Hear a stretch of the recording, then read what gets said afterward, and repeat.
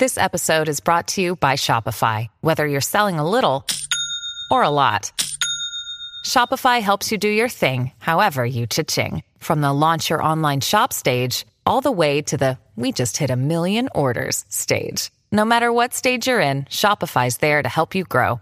Sign up for a $1 per month trial period at shopify.com/special offer, all lowercase. That's shopify.com/special offer. I worked as a flight attendant for a few years when I decided to take an extended sabbatical from college. There were a handful of bad situations that I'd encountered, but one in particular still makes my skin crawl more than any other. I was born and raised in Texas, but had moved to New York when I was 21. So when I found out at the beginning of a week-long trip that I'd have a couple of overnights in Austin, I was super excited to go to my home state for a few days. My brother lived just north of the city, and we planned to hang out and go to dinner the night that I had arrived when he got off work. And the following day, we were going to meet up with our dad who lived about an hour away. So I get to the hotel downtown, the crew and I check in, and then we each head off to our own rooms. A short elevator ride and I get to mine. We're not even 5 minutes later, there's a loud hard knock on the door. It was only around 1 or 2 p.m. and I hadn't called either my dad or brother to let them know that I was in town yet, so they wouldn't know what room. I assumed it was maybe one of my crewmates, so I headed to the door. Before even making it to the door, however, a loud, male voice on the other side boomed. The front desk sent me about the bathroom problem you called in, before trying to open the door. Unlock the door and open up. Miss, I need in, now. I froze in my tracks. I hadn't even been in the bathroom yet, let alone called anything to the front desk. I'm a petite chick, and while I'd take no crap from anyone despite my size, I still err on the side of caution. Slowly inching toward the door to look out the people, all I could tell was that the man on the other side was at least 6 feet tall, and easily over double my weight. No way I was going to unlock that door. I responded to the guy, telling him he must have had the wrong room. He continued pounding on the door while constantly turning the handle, telling me no, he needed in, and he was getting in the room one way or another. I panicked, but thankfully had the sense to grab the phone and call the front desk. The concierge confirmed that they had neither sent anyone up to my room, nor had they received a call about the bathroom. The entire time this guy was still determined to get in my room, pounding and yelling. Lucky for me, the front desk had dispatched security to my floor. When these security officers stepped off the elevator a few seconds later, I could hear them in the hall approach and ask the guy who he was, what he was doing, and telling him that he needed to leave the hotel. He immediately gets hostile and aggressive toward them, and the front desk clerk I'm still on the phone with tells me police have been called and that they're on their way. In the meantime, I'm trapped in my room, scared out of my mind. Long story short, the cops show up pretty quickly and manage to arrest the guy for trespassing and criminal menacing or something. I later found out that the guy was also wanting a connection to a string of break-ins in Austin.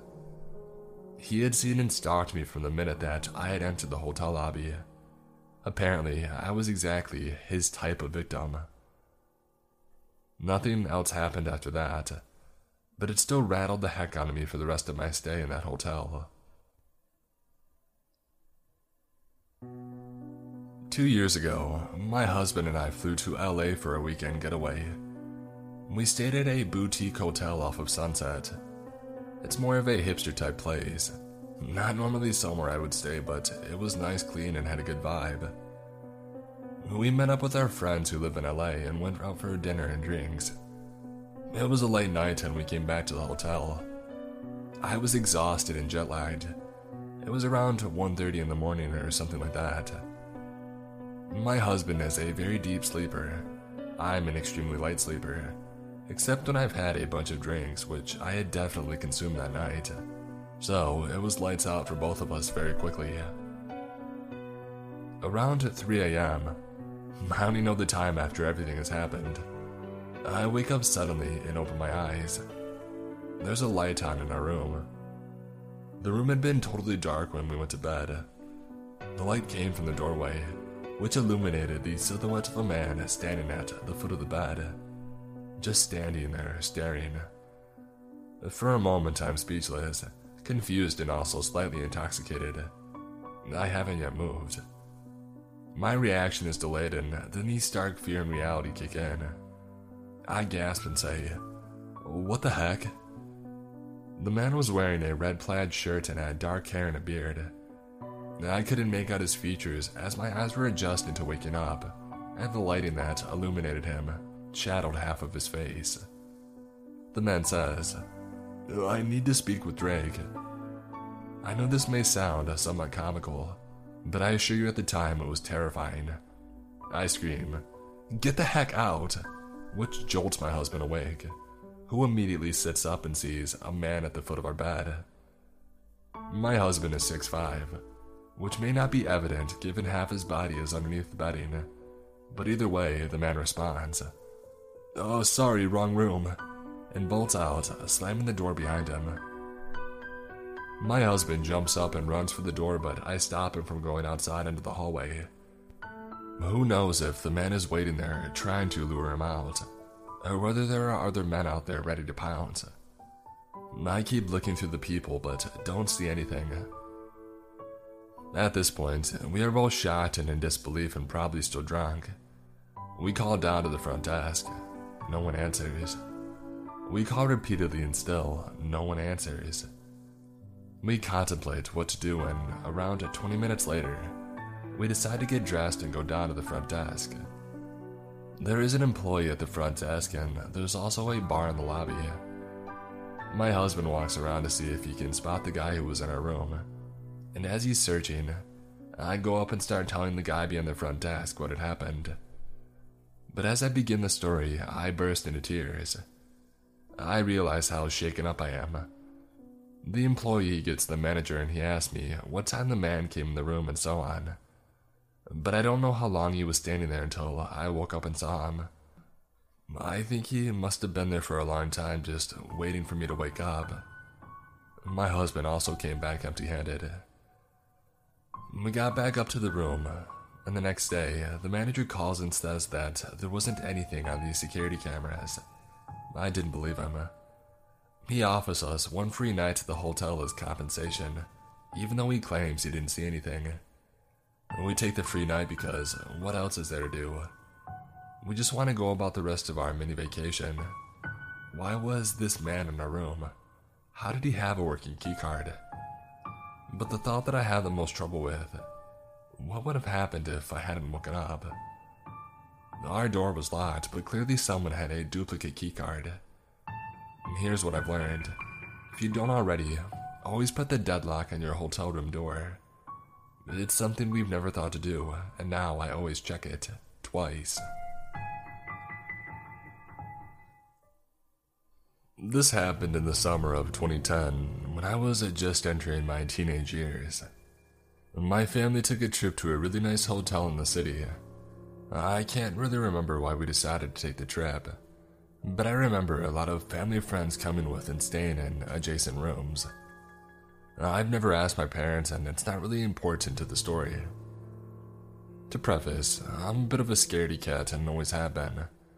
I'm a pretty skinny, fragile kid, so I get spooked pretty easily, even now. This, however, was almost definitely not me freaking myself out like I normally did.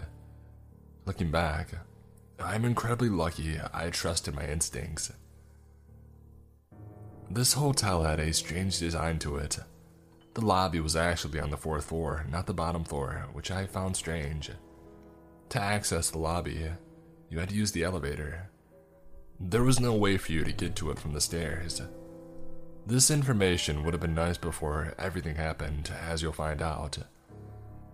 The hotel was organized in a square shape.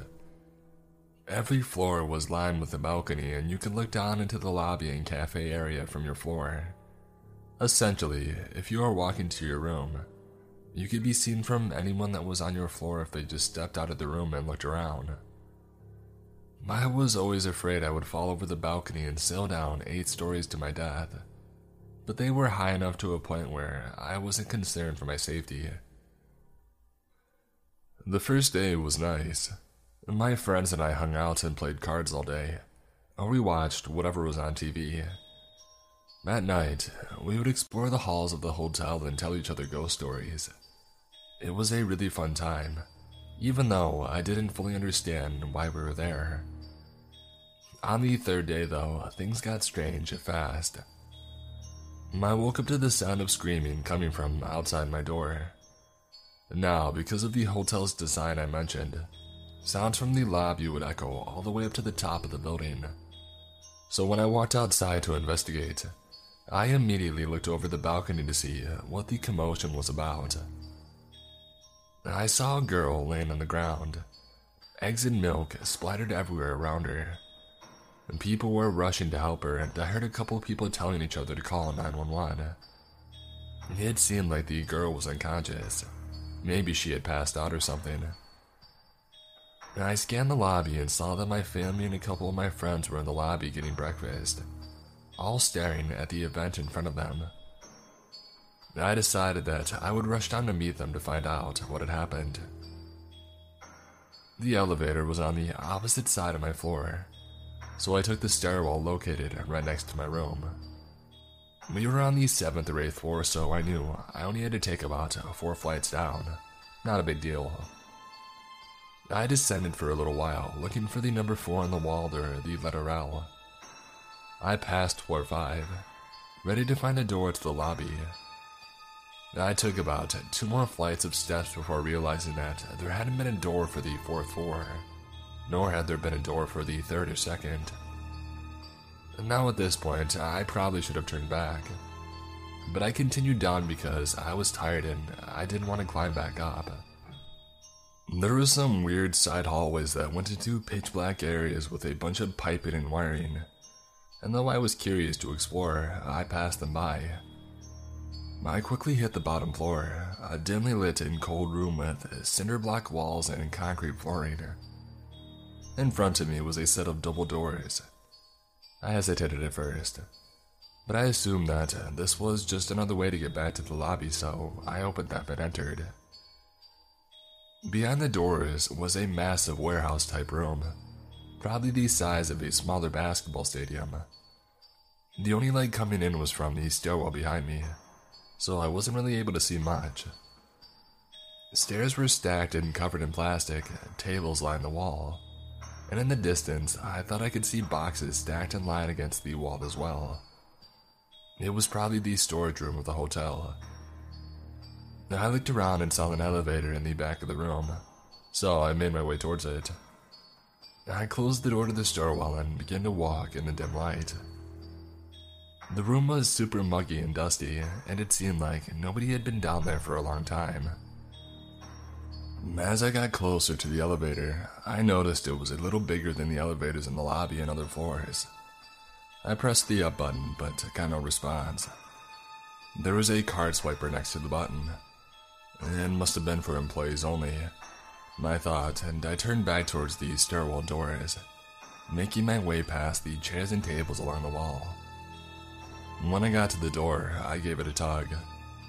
Locked, of course. This is when things started to hit me, and I realized that I was stuck in the dark, dusty basement of a hotel.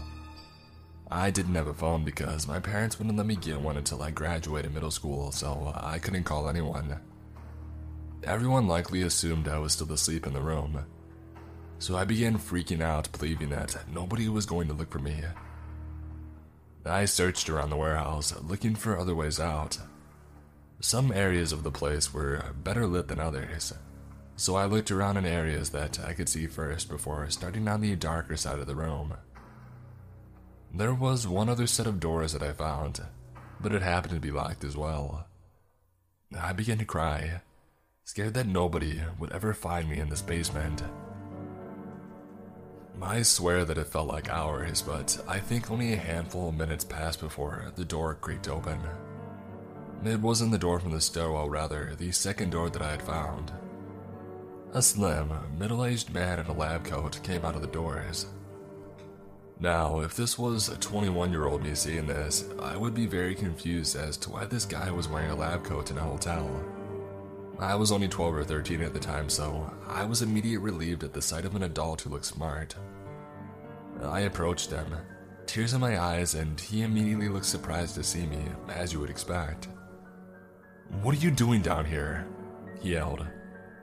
"I got lost on my way down to the lobby and I've been lodging here. Do you have a key?" I was shaking, eager to get out of there. He didn't answer my key question, and instead he said, "I know a way out of here, follow me." He began to walk towards the doors of the stairwell and I followed, relieved that someone had finally come to save me. We approached the doors and I began to reach for the handle, but he continued walking. "Isn't it right here?" I asked him. I'll never forget the look in his face when I said that. He looked nervous, and though it was dim, I could see sweat glistening from his forehead and behind his glasses. "No, this way," he said sternly. I continued to follow him, but I was now nervous myself. We had passed the door to the stairs and we were now headed towards a darker side of the basement, away from the elevators. He looked like he had no clue where he was leading me, as he kept checking around him, almost as if he was taking in his surroundings for the first time.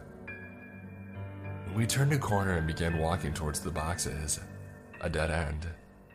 I immediately froze, realizing that something was very, very wrong. This guy had no idea where he was going, nor did he appear to work at the hotel. I said, my voice shaking, "Okay, where are we going?" He turned and said, "This way, just follow me." I knew that there were no doors by those boxes. I had checked there first after I had found out the stairwell door was locked. I wanted to thank whatever God is up there for gifting me with the idea that I had next. I started yelling as loud as I could. I yelled so loud that I gave myself a headache. The man, irritated and plugging his ears, began yelling back at me. "What are you doing? Be quiet." I continued to yell. I don't even remember how long I was yelling.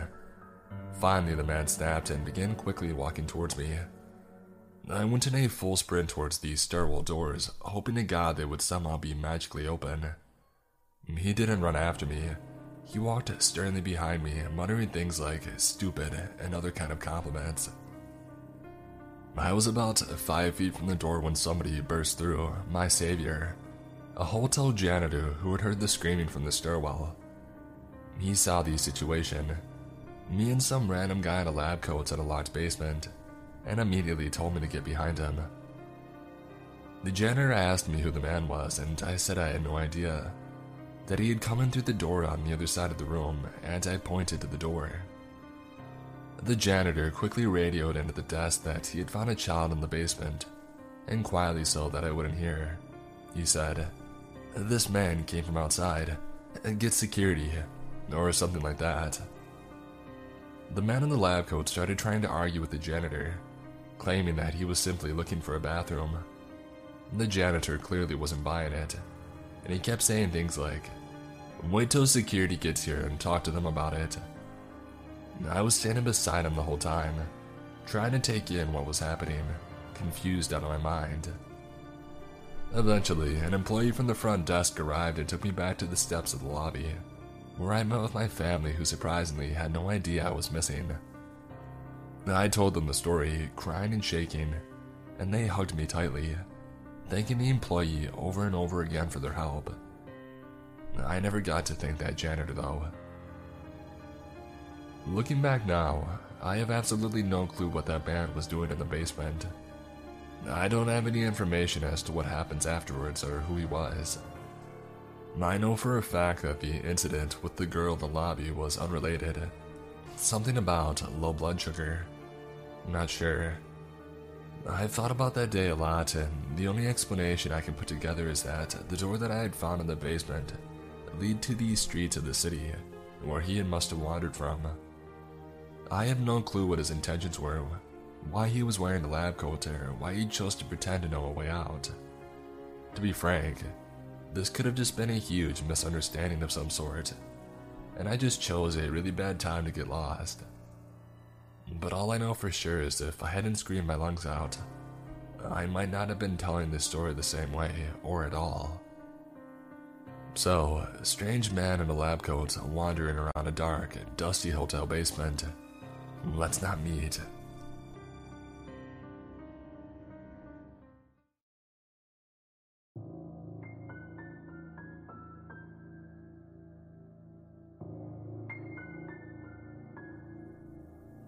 So, I live in supported housing.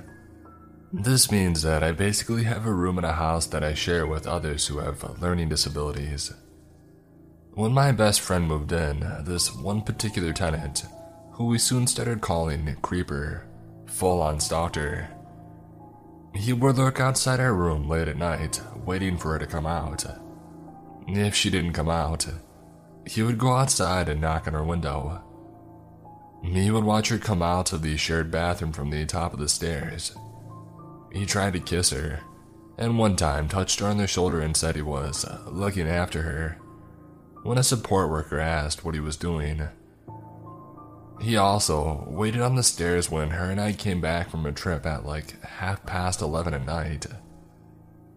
Needless to say, we waited around the side of the building until he went away. He also watched her through his blinds, and he's been warned at least 3 times by support workers to leave her alone.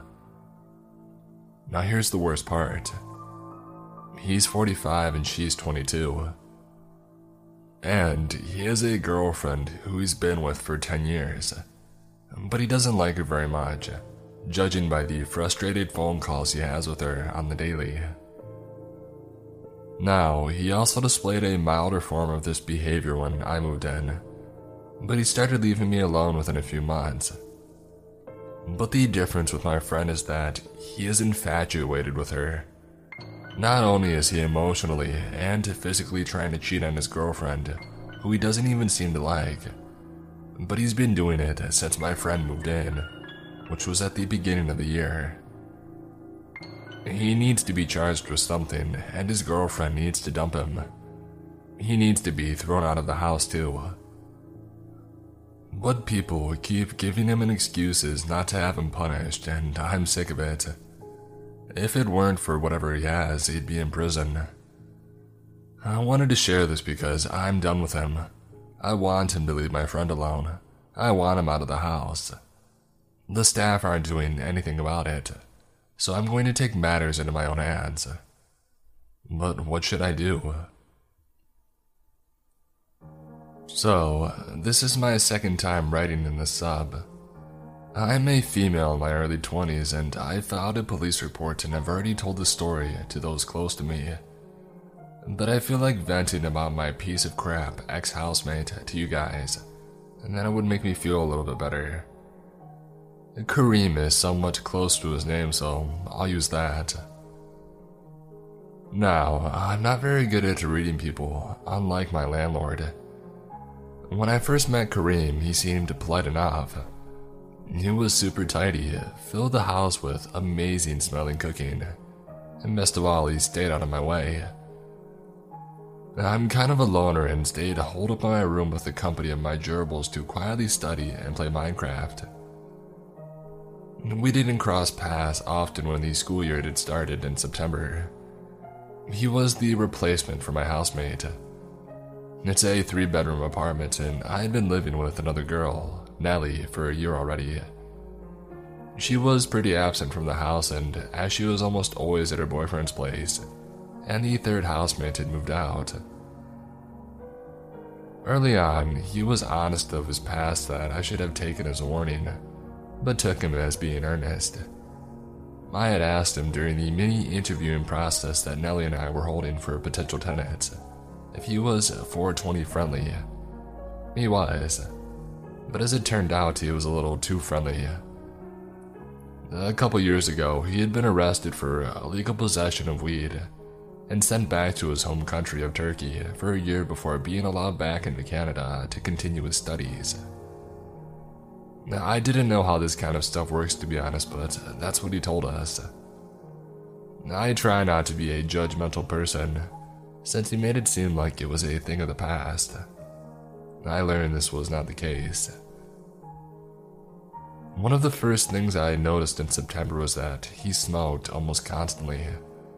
Not to the point of missing classes, but the whole house would stink up multiple times a week in the evening. Normally, I wouldn't mind a little smoke, but any stoner will tell you that each strain is different, and for whatever reason, his weed had caused really severe panic attacks for me. Around late October, I got sick of his stuff and told him to figure out how to contain it to his room, and he said that his joints are hard to contain, and that he really needed a bong. So I let him borrow mine. About 2 weeks later, in November, Kareem said that he had broken the downstem, but that he would replace it. Within a few days, he did replace it, but it was the wrong size. Maybe it was a bit picky of me, but I told him to buy the right size, and he refused. Said that it was too expensive. I mean, I don't know, it's my property and he broke it. He should fix it appropriately, right? Let me know if that request was out of line. What I know was not out of line, however, was what I did after what happened in mid-February. Around January, my landlord said we should start looking for new housemates, which was reasonable enough. Not to Kareem, though. My landlord had always been slow at responding to messages due to the nature of her job, but he absolutely hated her guts for it. Called her awful things and every name under the sun behind her back, which made me feel weird considering I had been her tenant for 3 years now and we were on good terms. Before I move on to the next part, I would like to quickly add that at one point during the housemate hunting process, he asked me if I would be willing to move out so that his friends could move in, and that it would be super amazing if I did. Obviously, I said no. My landlord later confirmed that he had asked her if he could sign the lease behind my back. As I mentioned earlier, we had forged a good rapport over the last 2 years, so it was a firm no. Kareem had got excessively antagonistic about my landlord's deadline when she wanted us to sign the lease. Started looking at the law, saying he legally didn't need to give her notice until X date, which wasn't true. He told me to quietly look for housemates and tell the landlord at the last possible date, which made me super uncomfortable since it was around midterms, and was secretly grateful she was pushing for the deadline so strongly. I just wanted it over with.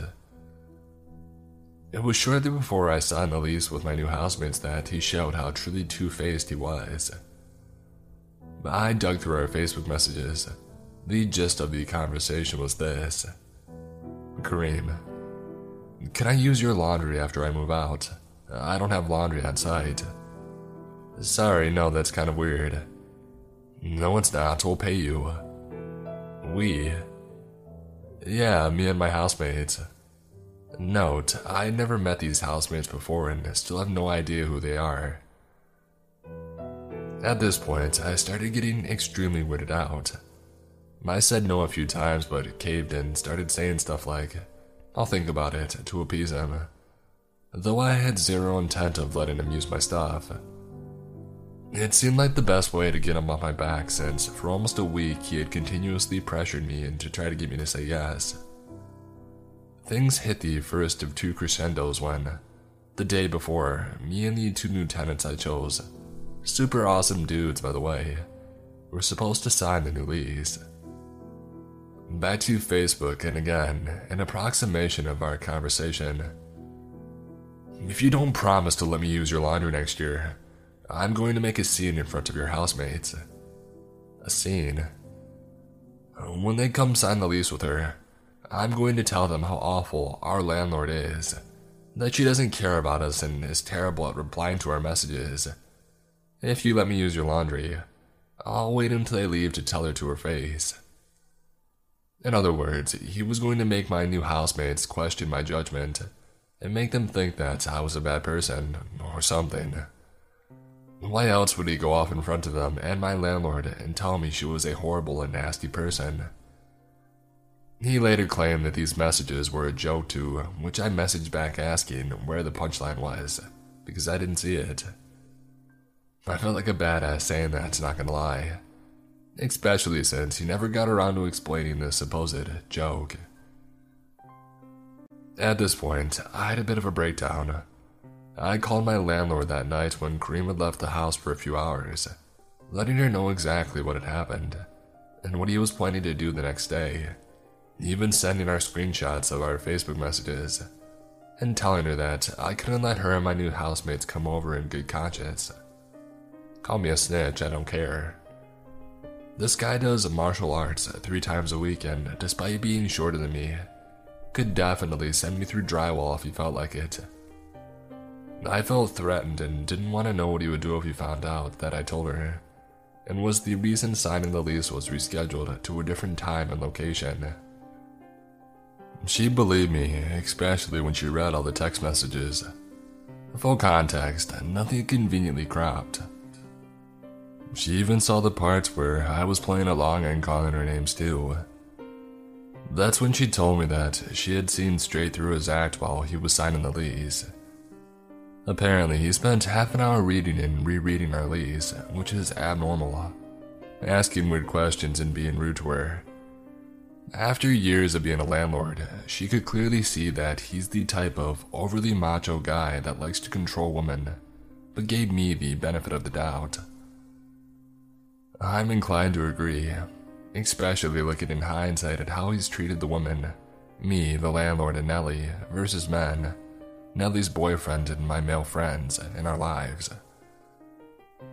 So, I signed the lease with my new housemates the next day at a coffee shop, telling Kareem that it was out of the blue that we were signing elsewhere, and that I had no idea why we had changed plans, and I thought that I had gotten away with telling on him.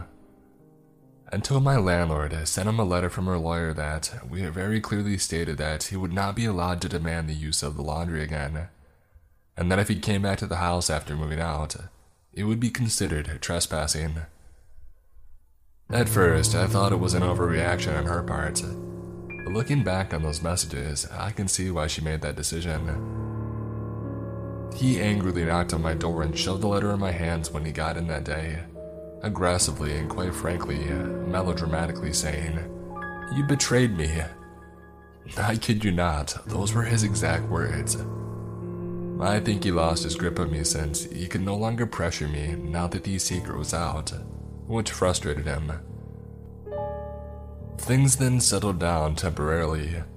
He would retaliate in small ways, going out of his way not to sort the recycling in proper bins, not cleaning out the shower drain, putting plastic and metal in the compost bin, and smoking weed excessively. They were small, but they irritated me. It was the day after he moved out that we reached our second and final crescendo, which led to the police report from the initial paragraph. After months of stuffing a shirt under the crack of my door to keep the weed stink out, and generally being freaked out to the point of carrying a small kitchen knife in my pocket whenever I left my room after the laundry incident, you can bet your butt I was counting down those last days gleefully. He said that he left a few things behind from the kitchen. He came along with a friend and we sorted out whose Tupperware was whose. On his way out, he spotted my mop and bucket. He claimed that it was his and that he wanted it back. I had had this mop and bucket for 2 years. Why the heck was he claiming that it was his?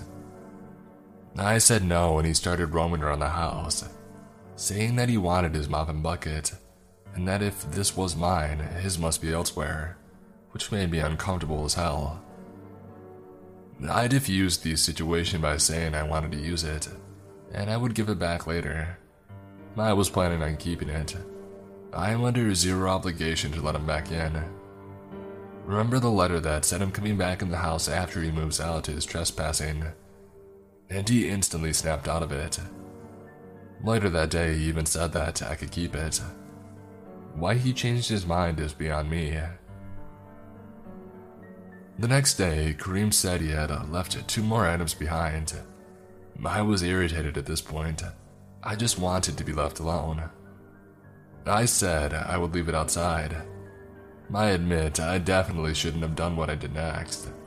I was annoyed and I cringe when I read my own messages, but his reaction was completely out of proportion. Kareem said, "Yeah, I'll stop by in a few hours. I just got out of the shower. I'm busy, can't you come by now? Just throw on some shoes and shorts and a t-shirt, nobody's outside." By the way, at this point, my town had been on lockdown for 2 months. Since it's a university town and I live in an area almost exclusively populated by students, nearly everyone was gone and it had been a ghost town for weeks. I should also note that he had not been taking good social distancing measures whenever he was over, and had zero problem getting up close even though he had recently been to a much bigger city with a bad outbreak. Just thought that I would point that out. "Fine, then give me my mop and bucket. You said that I could have it. Give it back." "No." I put the 2 items, a tray and a mug, on the porch. A few minutes later, I heard a polite knock.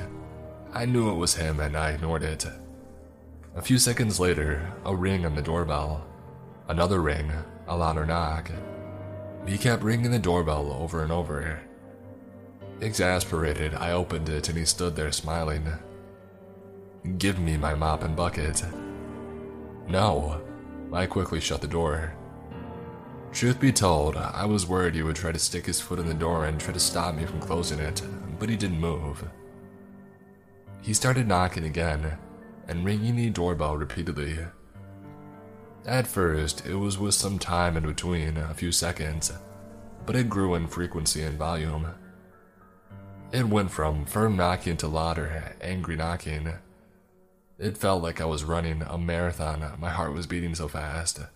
Since he started up straight up pounding on the door so hard that I could see it move, literally screaming, "Give me my stuff," over and over at the top of his lungs. After about 2 or 3 minutes of him being aggressive in doing this, I can assure you it felt like hours. He stopped and I heard this weird metallic scraping sound, like metal on concrete, accompanied by a grunt, followed by a loud metallic clang. And then silence. I waited for a while. I stealthily looked through the windows and didn't see him. I opened the door and to my surprise, saw that he had pulled my mailbox off the wall and thrown it onto the path leading to the sidewalk.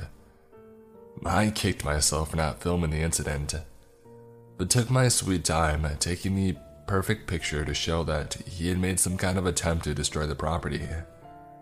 I mean, not much that I can do. It felt like the right thing to do, nonetheless, and I still have it. I ended up putting the mop and bucket outside and telling Kareem to come get it, and I just wanted to leave me alone. I even took out the battery of our door code, since a part of me is paranoid it'll try to guess it and break in. He came by and took it, and I watched him leave from the window. He hasn't contacted me since. I saw him on the street the other day and he gave me a warm smile as if we were friends, but I looked away and crossed to the other side to avoid him. I filed a police report of the incident the same day, as advised by my landlord. She told me during our phone call that he had a documented history of aggression, and I'm not shocked. I'm surprised she gave me the benefit of the doubt though, and let him sign the lease in the first place. I guess this was a learning experience for us all. When I asked her of her honest opinion of my new housemates, she said they were trustworthy. Plus, it turns out that the guys and I have a mutual buddy, so I'm not scared of them. I told them about the whole incident and they blocked him on Facebook. They were super supportive and I'm glad that I filed a report. They know who he is and they won't let him inside. The thing that freaks me out a little is that he moved down the street. I can see his new unit from my window. I can't really say let's not meet again, since we live so close and will inevitably cross paths on the street in the future.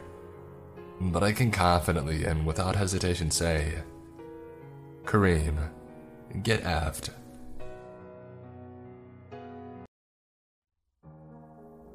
In 2011, I was apartment hunting and found this one place that seemed perfect. There is a main house. Behind it was a guest house that had been recently renovated into a duplex.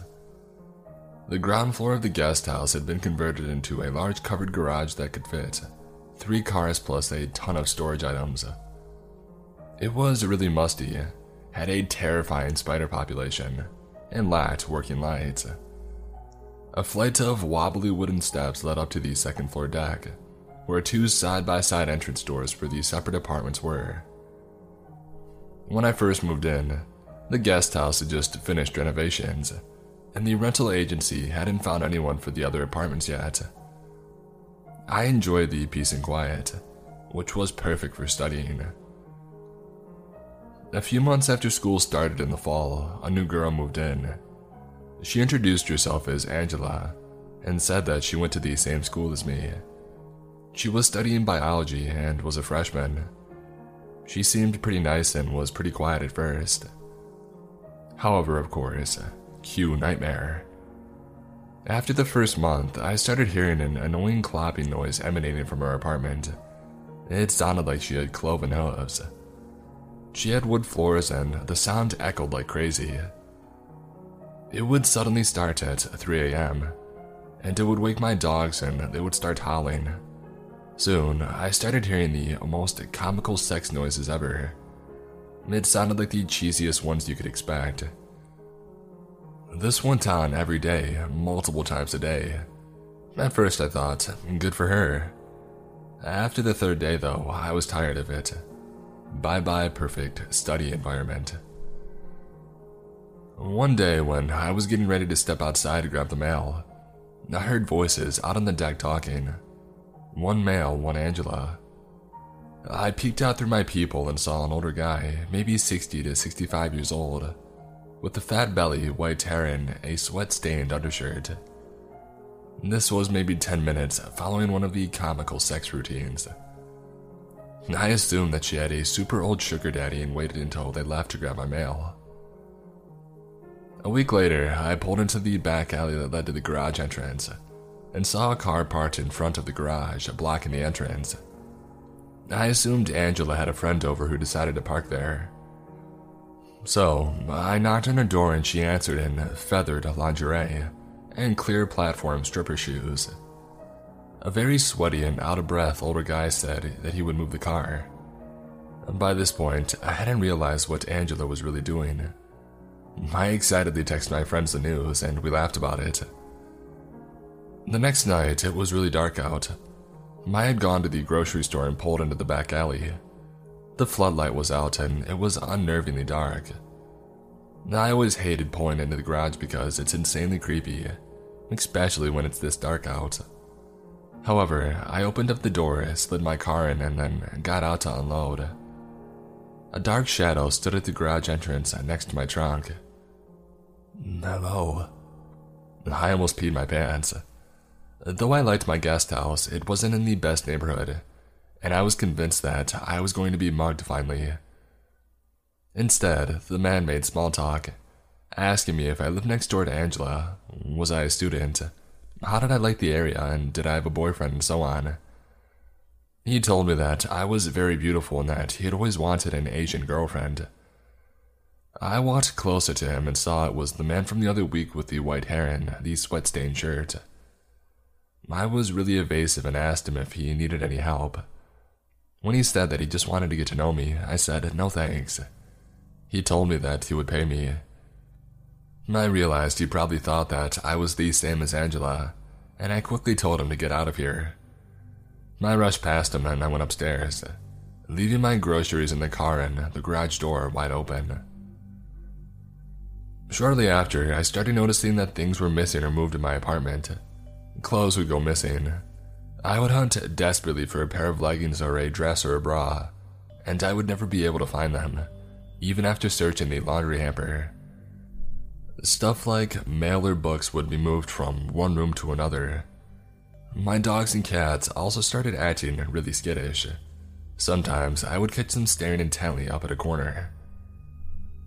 One night, I woke up at around 3 a.m. to hear really serious scratching noises coming from the living room. It sounded like a large animal with big claws was digging away at something. I mumbled, "Muffin, stop." I felt a paw on my arm and I slowly opened my eyes. Muffin was on my bed with me, looking at me nervously. Okay. I sat up and looked around. My other dog and my cat were both sleeping soundly at my bed too. So what was in the living room making these scratching noises? I also noticed that my bedroom door, which I had shut when I had gone to sleep, was now wide open. Nope. I've never been one to believe in the supernatural, but I was pretty convinced based on the signs that there was a ghost living in my apartment. I put in headphones to drown out the noise and stayed up all night doing paranormal research on my laptop. I never once got out of my bed to check the living room. I was way too terrified. The next day, I created my dogs and cats and I went to school. When I got home, I noticed the wall next to the front door had some really deep scratches in it. The drywall and paint were ruined. These hadn't been there the previous day and my pets were crated while I was gone. So I couldn't figure out where these had come from. Must be the ghost, I thought. The landlord had told me previously that there were paint cans in the garage, so I figured I would try to hide the ghost mess with some paint. I went down into the garage. Right in front of my parking spot inside the garage is this weird little workspace that someone had constructed before I moved in. I never looked inside, but it was maybe 6x4 and had walls made of particle board. I didn't see any cans of paint on the garage floor, so I figured this was a storage room for stuff like that. I opened the makeshift door to the workspace. First, I saw shelves with paint cans. Great. And then I looked down and saw a blanket, pillows, flashlight, giant plastic canister of cheese balls, a big screwdriver, and a Velcro wallet. There was also a weird set of pull-down stairs at the top of the workspace, attached to the garage ceiling, like the kind you would use with an attic. I picked up the wallet and looked inside. Bam, a photo ID of that creepy sweat-stained shirt guy. I immediately fled the garage and went into my apartment to call the cops and report that a homeless guy had apparently moved into my garage. The cops came to investigate. First, they found that the pull-down stairs led to a door in the ceiling that resembled a ceiling tile. When they lifted and moved the ceiling tile aside, you were in my unused utility closet in my apartment. The cops asked if I ever noticed anything strange in my apartment, and I told them about the missing and moved stuff. Apparently, the screwdriver found in the workspace had flecks of paint and drywall on it. I don't know why someone would just sit in my living room and scratch at the wall with a screwdriver in the middle of the night. But I am so glad that I never left my bedroom to look at the ghost now. The cops never found my missing clothing though. The cops also never found or caught the guy.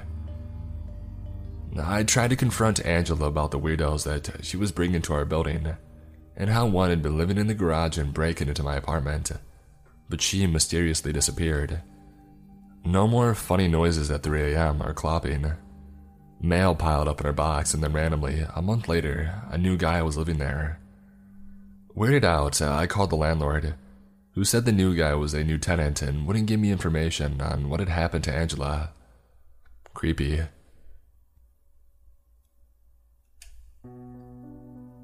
When I was a kid around 8 or 9 years old, my uncle would take me and my 2 younger cousins, all girls, to a park every Thursday evening. It was a small, run-down park but had bright lights and a few functional rides like spinning teacups, and a small train, so we enjoyed our weekly trips there. Being the oldest, I was kind of an old soul, overly cautious, reserved, and somewhat paranoid. I would tell my younger cousins to behave well in public, not to make too much noise or to be overly friendly with strangers. However, I was still a child and often went with the flow. During one of our weekly outings, we decided to visit the haunted shack on the park. which was another amusement presented by the low-budget park. As we were going in, a group of young men also slipped in. When the park attendant told them that they only allowed family members to accompany minors, they claimed that they came with us and they were our uncles. Numbly, and like the idiot that I was, I nodded when the attendant asked me.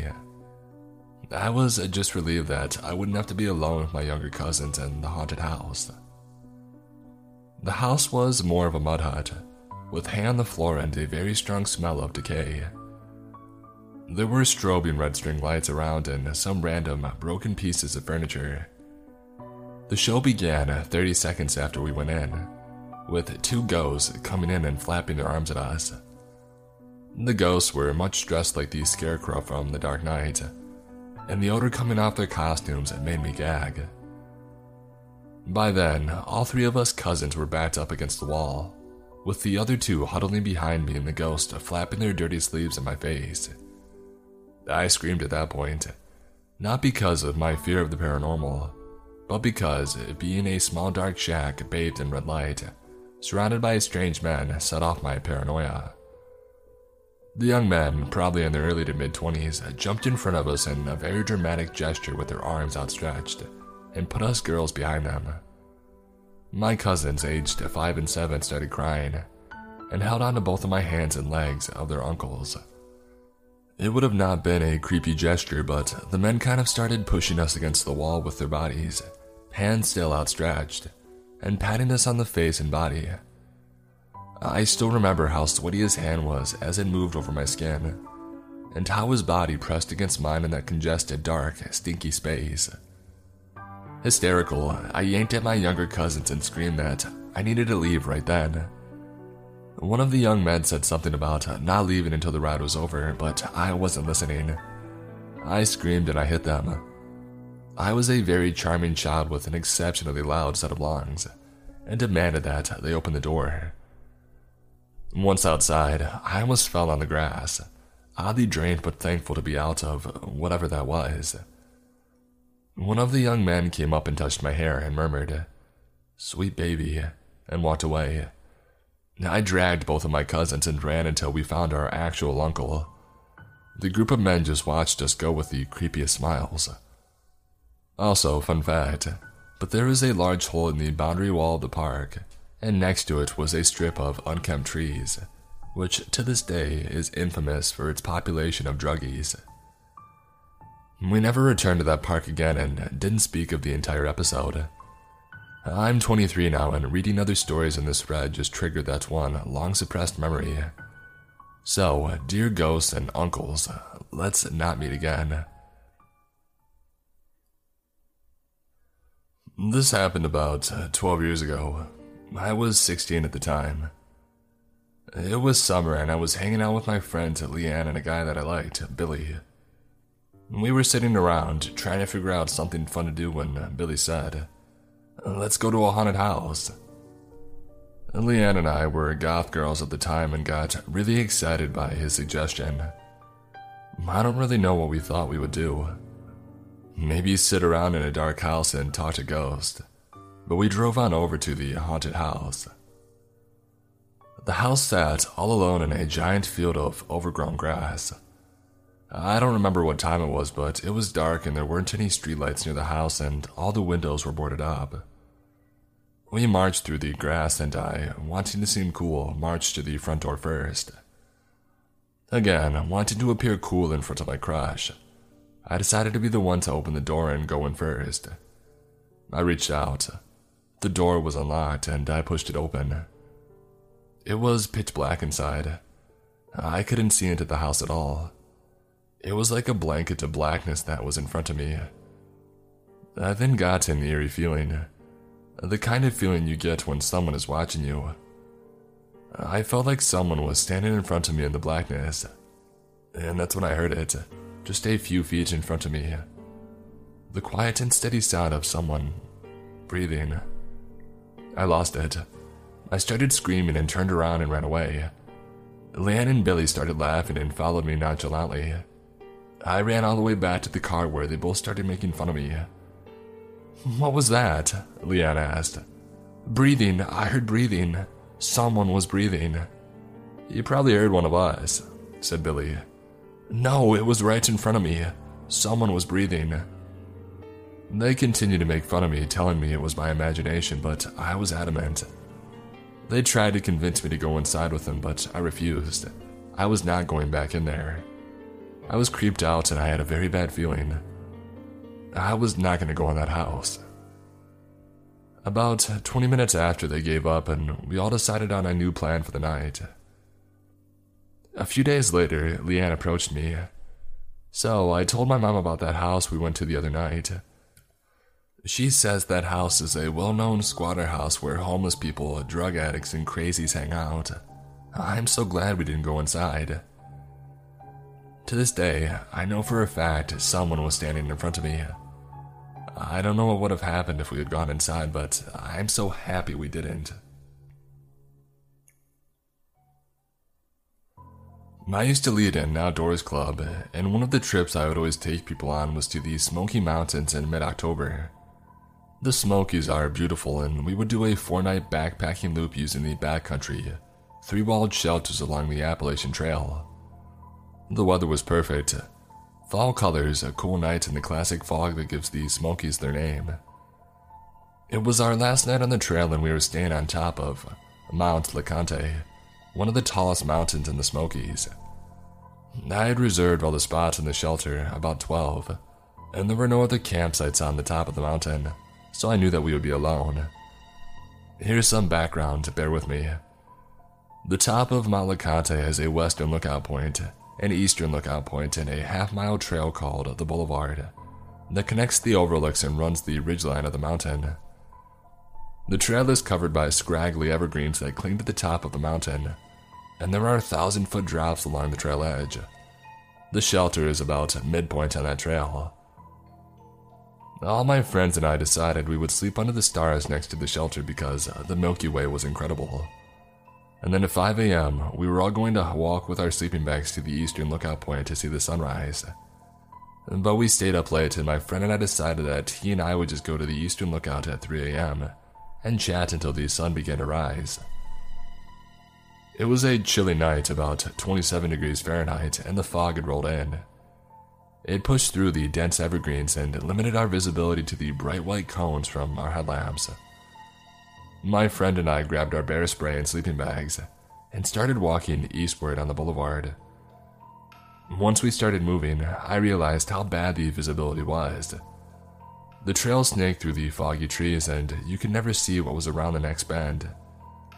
There were reports of bears in the area, so I kept my bear spray out and made as much noise as I could. The fog rolled through the trees like a haunted house. As I turned a bend, I nearly ran into a man. He's standing alone in the middle of the trail facing me, not moving, no flashlight, at 3 a.m. in the wilderness, just standing in the darkness. I also realized that he's wearing a t-shirt and he only has a small book bag. Keep in mind it's about freezing. With bear spray leveled, I stammer, hello. No response. I ask him where he's coming from and where he's going. I don't know. His facial expression looks lifeless. I ask him where he's planning on sleeping tonight, given that he has no gear. I don't know, with you. Heck no. I could put it together pretty quickly. This guy was definitely on a lot of drugs. He eventually admitted that he had walked from town that is about 30 miles away. But he kept on saying that he wanted to stay with us at the shelter, and then he would speak nonsense. Suddenly said, I'm being followed by a dog. I figured he was just seeing things, so I asked him what it looked like. It's big and black and it has an orange collar. Crap. I realized that's probably one of the tagged bears in the park. This sketchy guy is being stalked by a bear and leading it towards my friends who are sleeping in a shelter. I tell him I know of a spot that he can stay. A luxury cabin compound about 15 minutes down the mountain where they can call the MPS. I tell him to walk in front of me and I start directing him on where to turn. I figured if he tried something erratic, I could blind him with my light and follow up with the bear spray. I eventually get him down to this cabin and wake the employees to let him know that he needs help. They tell me that I can leave, so I head back to my friends and tell them what's going on. Before I go to sleep, I jog back down to the ranges to make sure that everything is fine. We don't know where he went. He stepped out of the door and now we can't find him. Creepy man in the fog, let's not meet again.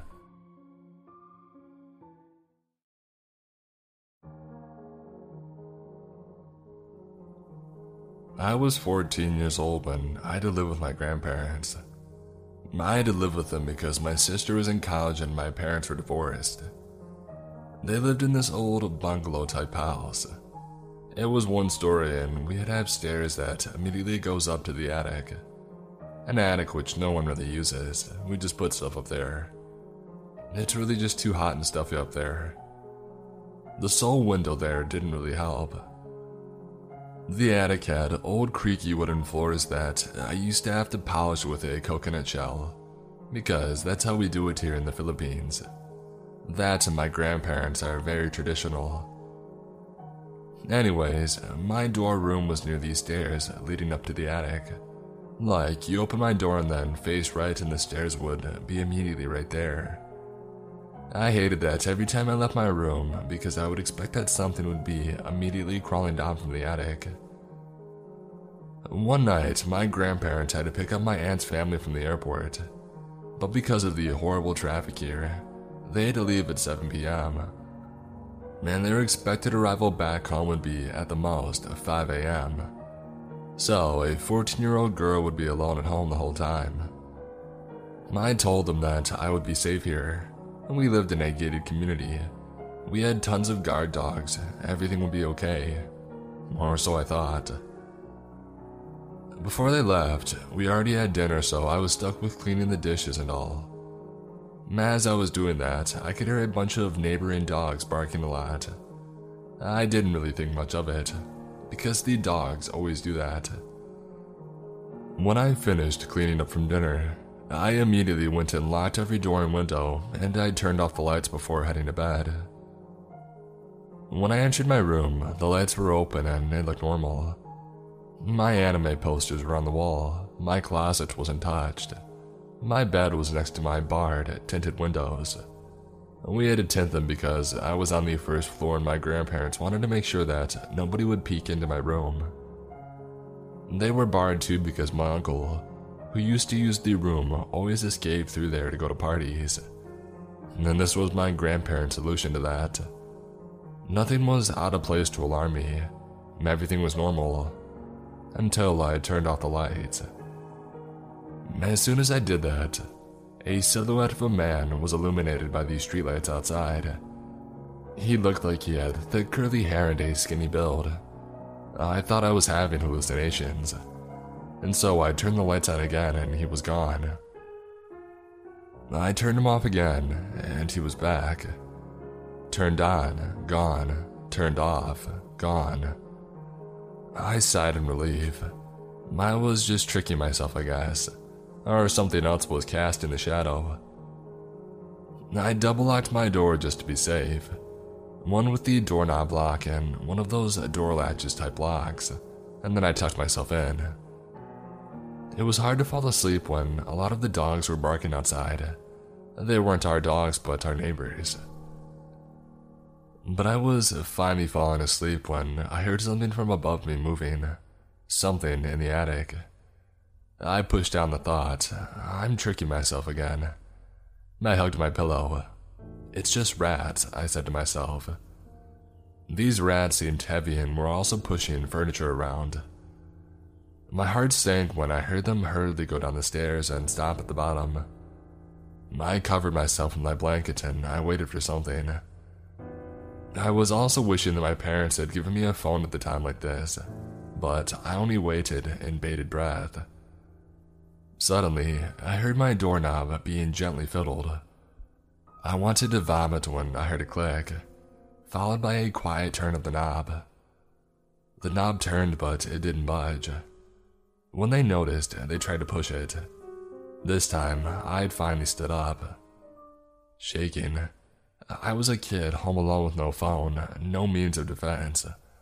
All that was saving me was this thick door from the old days. I softly pushed my body up against the door and locked everything up again. I didn't want to make a sound. I didn't want to scream. I didn't want him to know where I was. I don't know why he stopped, but he did. I didn't go back to bed. I just sat there at the door waiting. It felt like forever. I heard footsteps go up the stairs, but I still sat there. I saw something move in the corner of my eye, there out of the window. The shadow was back. I forced myself not to look. All I could think of was, thank God that they were barred. I don't remember what happened next. I think I fell asleep or I was too scared to even think straight. I just remember the next day when my family and I were finally having breakfast. I casually brought it up to them. Grandfather, I think I heard footsteps up in the attic last night. My grandmother scoffed. It's probably rats. I never brought it up again. I didn't want them to worry. I probably was.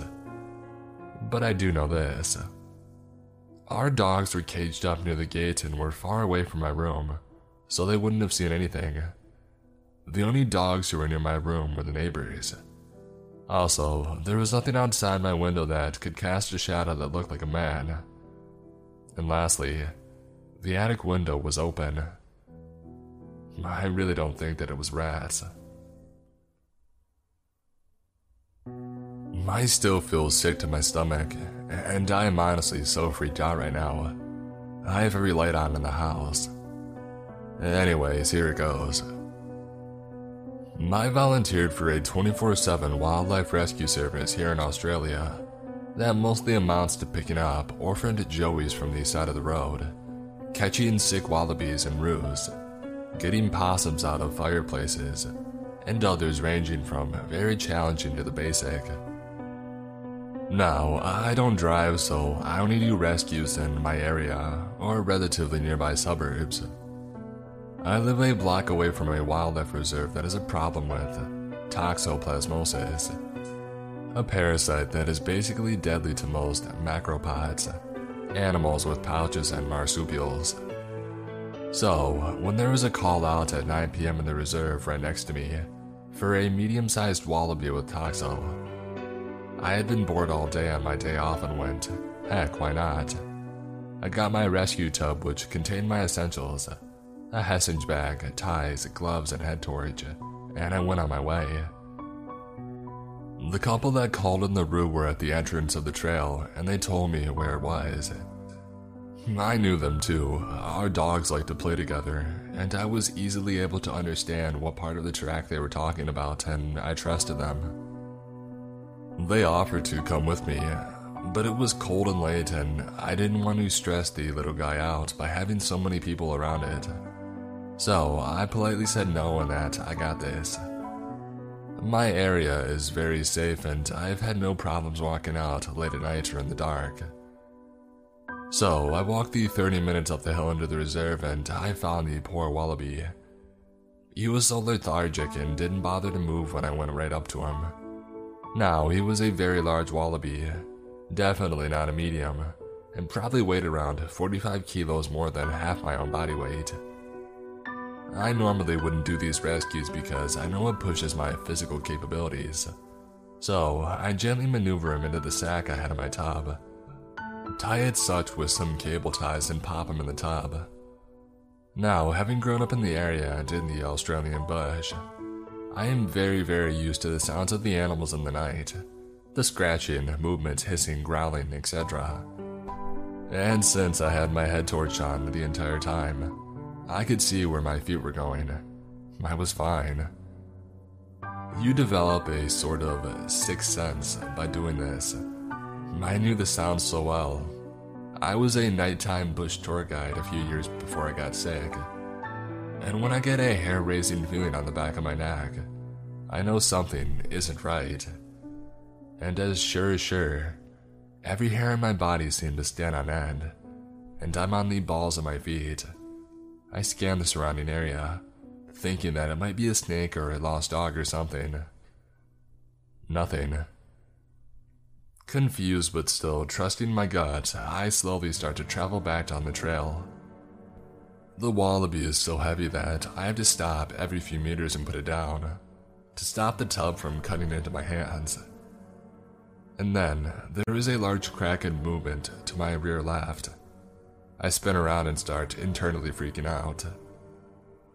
That was no animal sound I knew. It had to be a person. It was way too big, and there was a sudden silence, like whatever had made the noise had stopped or was stalking.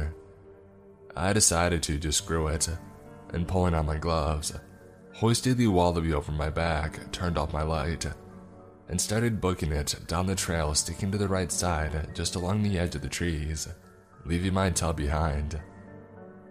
I doubt anybody would take it, and honestly, I was freaking out so much that I couldn't care.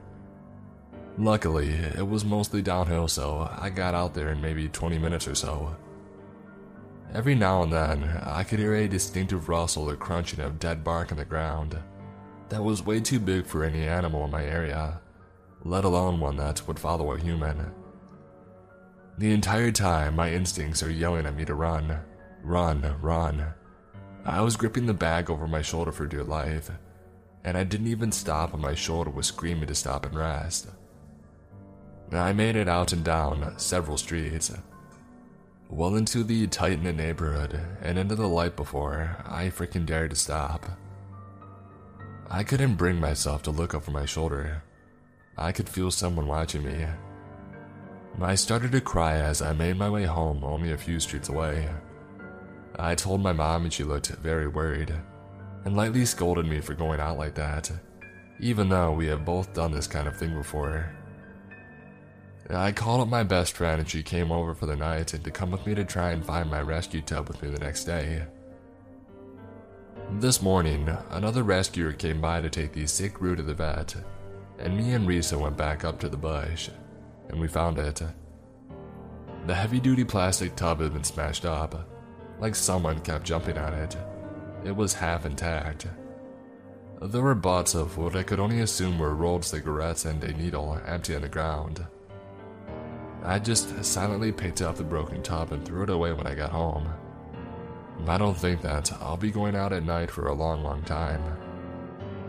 To whoever or whatever was stalking me in the bush last night, let's not meet, ever.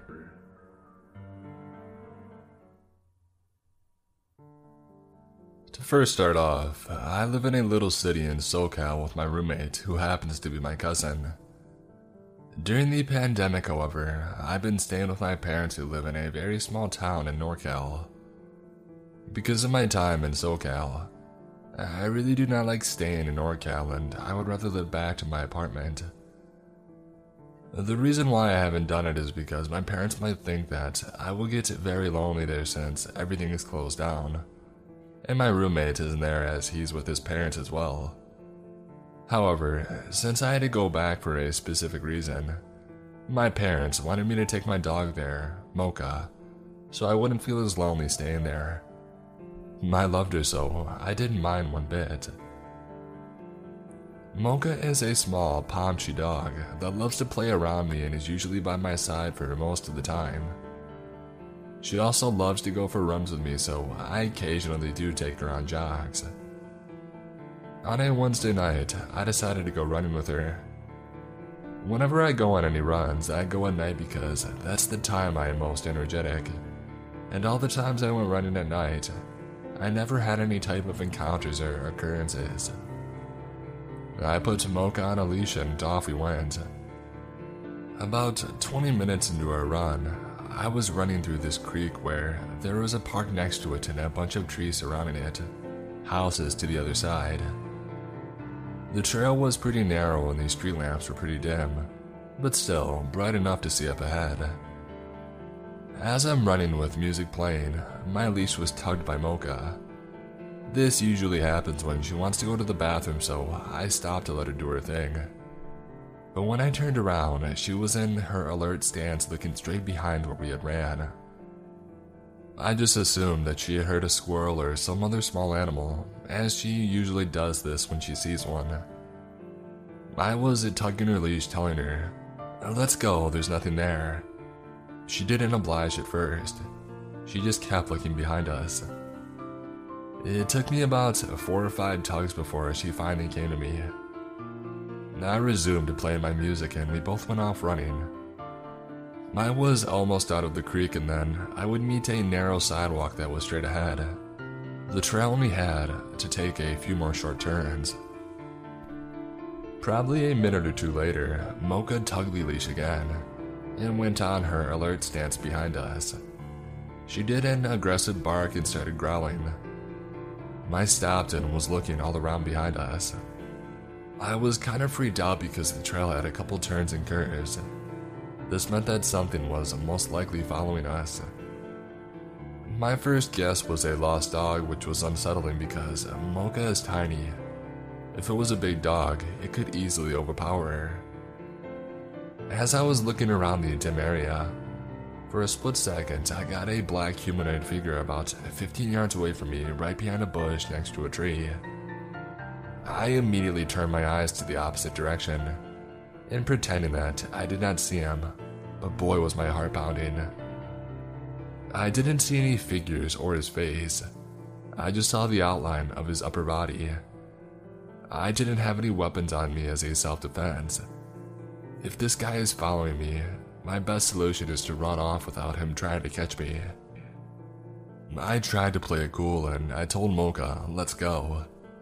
The trail was going to end. I just had to make it a turn and it would be a straight sidewalk that was about 300 or 400 yards. There are fences on both sides of the sidewalk, so the only solution was to keep running forward. I went as a jog right as I turned the corner, and made sure that I was out of view from the person. I went on a full sprint as quietly as I could. The sidewalk was ahead of me, so I made sure to just keep on running. I kept looking behind me to see if I was really being followed. About being 70 yards away, I saw a person come into view from the turn, and then went sprinting as fast as he could towards me. As if I wasn't sprinting, I went and sprinted as fast as I could.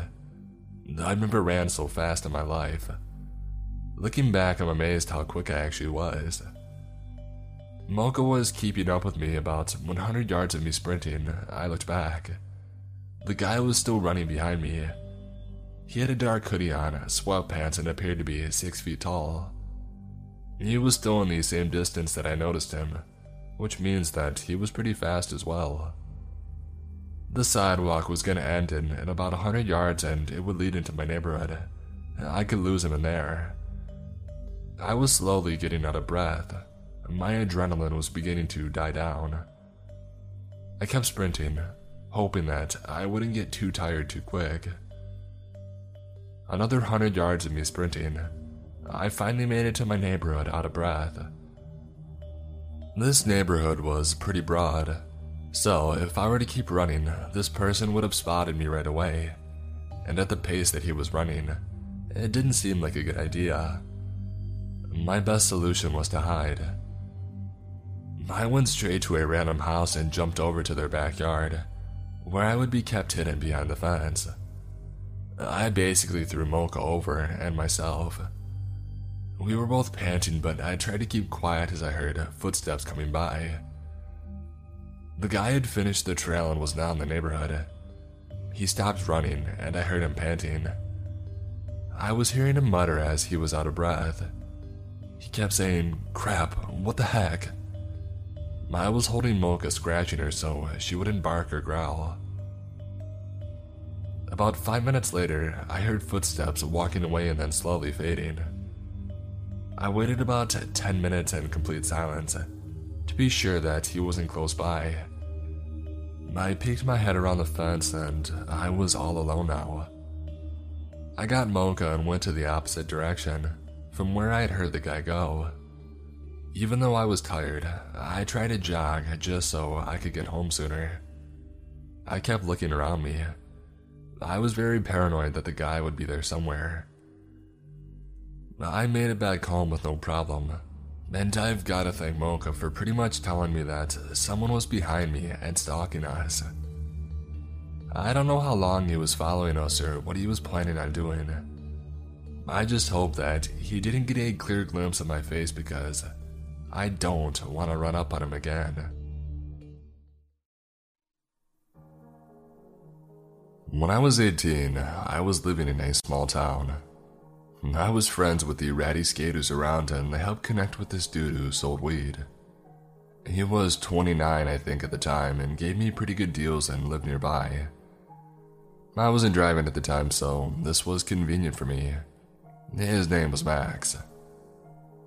Max had always struck me as a weird dude, but I honestly quite liked his weirdness. Not in a romantic way or anything, but I like weird people. We had normal weed buying interactions that never lasted more than 10 minutes. Buy some weed and maybe smoke a bowl and that's it. He would often tell me that he could drop it off at my house, but I never let him because, as I said before, he was weird. I wasn't afraid of him, but was definitely aware that he and his offers to deliver were weird. One day in May 2018, I was invited to a bonfire by the same ratty skaters that had introduced me to this guy. I had no idea that he would be there, nor was it important to me at all. I brought the guy that I was dating at the time. I said hey to everyone, including Max. We stayed for a couple of hours and some of them played some music on their guitars. Nearing the time that I was leaving the bonfire around 11 p.m., Max was getting upset about something and threw his guitar to the bonfire. I didn't know what he was angry or upset about and paid no mind to it. This happened as I was leaving with the guy that I was dating. I went to bed and woke up to paragraphs on paragraphs of crazy text messages from Max, ranging from 1 a.m. to 5 a.m. Like a constant stream of text, stating things such as, "You know how much I loved you. You are cruel." He would go back and forth between saying, "I would give you the world if you let me," and "You really do deserve him though." He said really scary things like, "You're an awful person and you should be snubbed out. Just wait, winky face." And "You are stuck. I will either love you or hate you to the fullest extent that my powers behold. Right now I pay you the worst death on you and your boyfriend." And to top it all off, he said, "Losing you is like losing a mother to me." And he told me to tell him that I never loved him and that I wouldn't hear from him again if I did. So that's what I did. I said that I never loved you and do not message me again. And I left it at that. I didn't get a response, nor did I care to get one. Max had never expressed any romantic interest, asked me out or anything. This was all out of nowhere and he was 11 years older than me. I was barely 18. That night he cut his long hair off and posted photos naked on Facebook, curled up in a fetal position, talking about being a statue of shame. It's as if he had had a breakdown, but I had no intention of causing that, and I didn't think that I would even offend anyone by bringing the guy that I was seeing. Everyone else seemed to like the guy that I brought. About a week later, Max texted me pretty late at night and asked if I had seen the flowers that he spread along my sidewalk, stating that he stole every flower in the vicinity of my neighborhood that night. I asked how he knew where I lived and he said that I hadn't seen the flowers, so he must have been the wrong house. I also told him that he shouldn't do that, as I never felt anything for him and so on. He told me that he had heard I lived on the same block as another one of these skater guys we were both friends with, and he wasn't wrong. The skater guy that I lived by was on the other side of the block and I never walked that way, so I never saw the flowers. I blocked his number and didn't hear from him again for weeks. Weeks later, I woke up after a rough night and there were loads of flowers on the sidewalk right outside of my house along with a little bouquet at the top of my walkway. I was pissed. I wasn't scared yet and stupidly, I unblocked his number and texted him asking why the heck there were flowers outside of my house. This confirmed that this indeed was where I lived. I still to this day feel so stupid for texting him and making it known that after weeks he had found my house. He responded saying, "It sounds nice. 'Twas me." I yelled at him, basically, and I blocked his number again. About a week later, I was out of town and my roommate texted me a photo of a heart with a peace sign inside of it, and my name written under it drawn in chalk outside of our house. When I got back into town, I went to the courthouse and began the process of getting a restraining order against him. And when I left the courthouse, I went to Max's work and told him he needed to stop this behavior and that he was stalking me. He looked me in the eyes with no facial expression and said, "If you don't leave, I'm calling the cops." I got angry and said loudly, "Call the cops. I was just talking to them about you," and left his work in a rage. Soon after this, I began driving again. I once drove by him and he noticed that it was me. The next day, I woke up with my car covered in flowers. I presented my case to the judge and she put the stalking order in place. He was served with it by police officers and I thought that was it, and that he wouldn't be bothering me again. I was wrong. After the stalking order was served, he made several other chalk messages on my sidewalk, left random gifts for me like chalk, and beheaded My Little Pony heads on beer bottles. I always brought these things to the police station, but they said that I needed to catch him doing it, to take a photo or get a security camera. So I got a security camera and really hoped that I would catch him. It turned out that my camera was stupid and I couldn't just watch the videos that it took, but I had to skip through second by second by hand. It was an impossible task.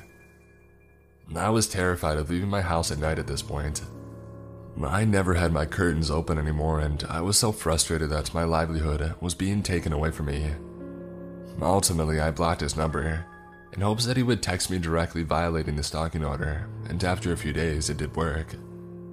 He sent me a weird text saying something like, "Forgive me, we are charming and this is harming, let's try again." By now it's September 2018 and he finally goes to jail. He's facing up to a year in jail and has to stay there until their court date. I finally start calming down, and I'm able to go outside at night, even if it's just to get in my car. I let myself have my curtains open sometimes. I'm starting to feel alive again. Right when I start feeling more secure in my small town life again, someone posted bail and he was released after only 3 months in jail, and I went back to living in fear. We still had court dates coming up and I was optimistic that he would serve more time for ruining my life for so long. His lawyer kept pushing the court date back to gather evidence, and after about 6 months of pushing it back, the state decided he wouldn't do anything more and he closed the case basically. I had moved out of town 3+ hours away at this point, so he didn't actually have an option to continue this behavior. Living in this new place, I feel safe. I can walk at night and don't have to have my curtains closed all the time. It's been over a year since they decided to close the case. About a month ago, he began responding to my friends' Instagram stories, friends that live here in this new town, telling them how fond he is of me and so on. My voice had him blocked, but my Instagram isn't private, so he must have found them out that way. I have since changed my account to private and he hasn't messaged any more friends of mine. I refuse to be fearful now, the way that I was then. He will never find where I live or where I work now. However, my life is forever changed after this experience. I will always be more aware of people and their weird energy. I will always close my curtains early in the evening and make sure that all my windows and doors are locked. I will always live a little bit in fear, maybe not of him, but of it happening again. He ruined my life for a year and I truly wish that he had gotten that time in jail. He deserves it.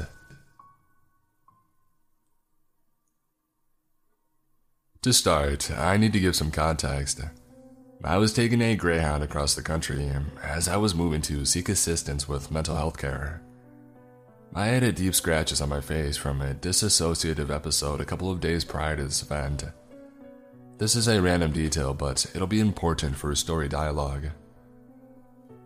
Obligatory, this happened back at the beginning of February. I had gotten stuck in Dallas due to my final bus being delayed by 2 days.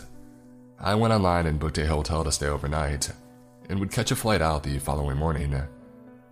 The hotel had nice pictures and decent reviews online. It seemed legit. I took an Uber from the station to the hotel. It all started as I had arrived. There was a man standing outside of the lobby talking on his phone.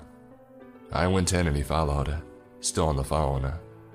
I thought nothing of it as I assumed he was just waiting to get assistance at the front desk. I checked in and discovered the room that I was staying in was in the back of the lot. This hotel was filled with full suites and all of them had private entrances. It was essentially set up as a huge apartment area. The man walked back outside as I was finishing up the check-in process. I got my key and headed out of the lobby to walk across the lot. I had a big suitcase filled with everything that I could fit. I also had a weighted blanket. It was a struggle to wrangle them both, and after 2 days straight of being on a bus, it was difficult for me to wrangle it all, and I dropped my suitcase and blanket. The man watched me as I picked everything up in front of him. Do you need any help with that?" he asked. I told him that I was fine, but thank you for the offer. Once I got my stuff gathered again, I began my long journey of walking towards the back of the lot to get into my room, and the man followed. "So, are you from Dallas?"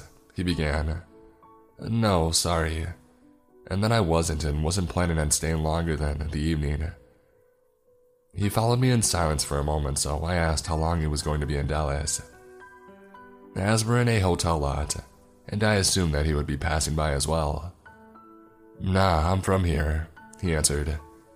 Red flag number 1, enter gut feeling. I told him it was weird that he was at a hotel then, and still continued to walk, hoping my lack of conversation would give him the hint to leave me alone, but he was persistent. We had small talk for a moment, and I paused walking to take a look at the room number again. I was obviously lost and not sure where I was going, thanks to the vague details of the front desk representative. "What room are you in?" he asked. I told him the building, hoping that he would point me in the right direction and finally lead me to be on my way. He told me that he knew where that was and said to continue going straight. It was the last building on the right. Great, but red flag number 2. Why was he so familiar with the hotel's lot layout? I told him thank you and pressed on. He continued to follow, told me he wanted to make sure that I made it to my room okay. I responded by telling him that it wasn't necessary, but I had appreciated the offer. He wasn't listening. We walked for a few feet and a van pulled up. "Hold up," he said. "I gotta stop at this car quick." I was relieved, and I was sure he would get distracted by conversation and finally leave me be. I looked around the lot, trying to spot a building number and make sure that I was headed in the right direction. As I was checking my surroundings to gauge my location, I saw that a woman hopped out of the van. She handed him money and hopped back in the van and laughed. No more than a minute passed and the interaction was over. I didn't get to make it that far and he was jogging back towards me. Red flag number 3. "So you're here for business then," I said. He then proceeded to ask me what I meant. "You're trapping. I saw what just happened." He was silent but still continued to follow me. He then asked me what made me think that. I peeped that transaction. I'm not stupid. I've got street smarts and I'm more cultured than meets the eye. He told me that he was impressed by how observant and aware I was. "I'm not interested in joining your business now, leave me alone. I'm not the one," I then told him. He laughed and proceeded to tell me that he could help me make a lot of money. Red flags validated. I told him that I wasn't interested in making money with him. I then stated that I wasn't going to snitch at him and that he's good to do him. I then stopped again to gauge where I was. The lot was getting darker the further back we went. I then repeated again that he didn't need to walk me to my room. I'm not interested in trapping and told him to go put that energy elsewhere. He then proceeded to tell me that he was just interested in making friends, and not everyone in the world is malicious. I told him that may be true, but I'm severely distrusting of people. I mentioned that I keep my circle small and wasn't looking to expand it. "Dang," he replied. At this point, my mouth was popping off. I turned on the attitude, as nicely telling him to screw off wasn't getting through his thick head. Again, we walked in silence for a moment. "You don't have to be so mean," he began. "You're really beautiful. What happened to your face? Why do you have those scratches?" I then decided to try and intimidate him or scare him away. "I did it to myself," I told him. "Why? You're too beautiful for that, girl. Don't do that to your face. You'll take away from your beauty," he replied. He then asked what I was doing in Dallas and wanted to know what I was doing that night. I told him no and that I was on my way to the loony bin because I'm freaking crazy. I then stated that he didn't want these problems. And again, I'm not the one. I'm almost there. He ended up following me to my room, continuously telling me that he wanted to get to know me and that he wasn't going to hurt me. I kept up my attitude with my responses and declining his advances. He followed me all the way to my room. I couldn't roll my suitcase in, and again, I ended up dropping my things. He picked them up and I opened the door. He then just walked into the suite and put my things in the living area. Thanks, I guess, I told him, keeping the door open behind me. He then mentioned again that we should hang out that evening. I declined once more and mentioned that I have a flight out in the morning. I was mostly interested in going to bed. He stood across the room from me, and again we found ourselves sitting in silence. So, you really don't want to be friends, he said, again repeating that he wasn't going to hurt me and that not everybody in the world is bad. I was sick of it at this point and told him to leave. He sat on the couch in the living area, unfazed by my attitude towards him. You smoke? I can roll this one, he offered. I'd have to go back to my room to get it for us. Perfect, I thought. If I say yes, I can get him out, turn out all the lights, and not answer the door when he comes back. I told him, sure, go get it. He then asked if I would let him hit it when he gets back. I busted out laughing and told him, no, I'm not the one. I told you that I don't want to make money with you. For those of you who may not be familiar with what's going on, he was trying to take me for a test drive. A pimp's got to test his goods before he distributes the product. A poor time makes for bad business. I may have seemed cool as a cucumber on the outside, but inside, I was shook by this whole situation and felt extremely uncomfortable. Again, he told me how much money I would make. At this point, alarms were blaring in my head. This man needed to leave. This had gone too far and I didn't feel right. What's your name? I asked. He told me a street name. Nah, I don't play that. Give me your ID. If I was about to get kidnapped or murdered, that information would be crucial. He did. His name was Donovan. I noted his birth date and tried to retain the ID number. I handed his ID back to him. We sat in silence once more, him still on the couch, me standing by the still open door. My eyes never diverting from him, watching his every move. So you're not going to let me hit it then? He asked. Once again, I rejected the statement and said that he could leave any time. I also reminded him that I'm freaking crazy and he should probably leave me because he was pissing me off at this point. I wanted to go to bed. I wanted to get out of fight or flight mode. I wanted to beat the crap out of this man. To be honest, looking back, I think he liked the attitude. I flipped the switch and turned off the attitude and then decided to tell him, you know what, yeah, we can chill. Go roll the blunt. I could use one. We can chat and get to know each other. See where it leads. He smiled and said, right, cool, and told me that he would be back. I immediately closed and locked the door behind him, texted his information to a couple of friends and my mom without context, grabbed a knife from the kitchen, and checked to make sure that all the windows were locked. At this point, it had been an hour since I had checked in. It took about 20 minutes to walk to and find my room from the front of the lot. The rest of the time was spent convincing him to leave my room. All this time, my mom had been blowing me up, worried that I didn't make it to my hotel safely. I called her and explained what had happened.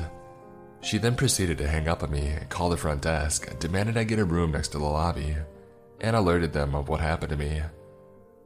I don't know if he ever came back, as the manager was there within minutes and drove me to my new room.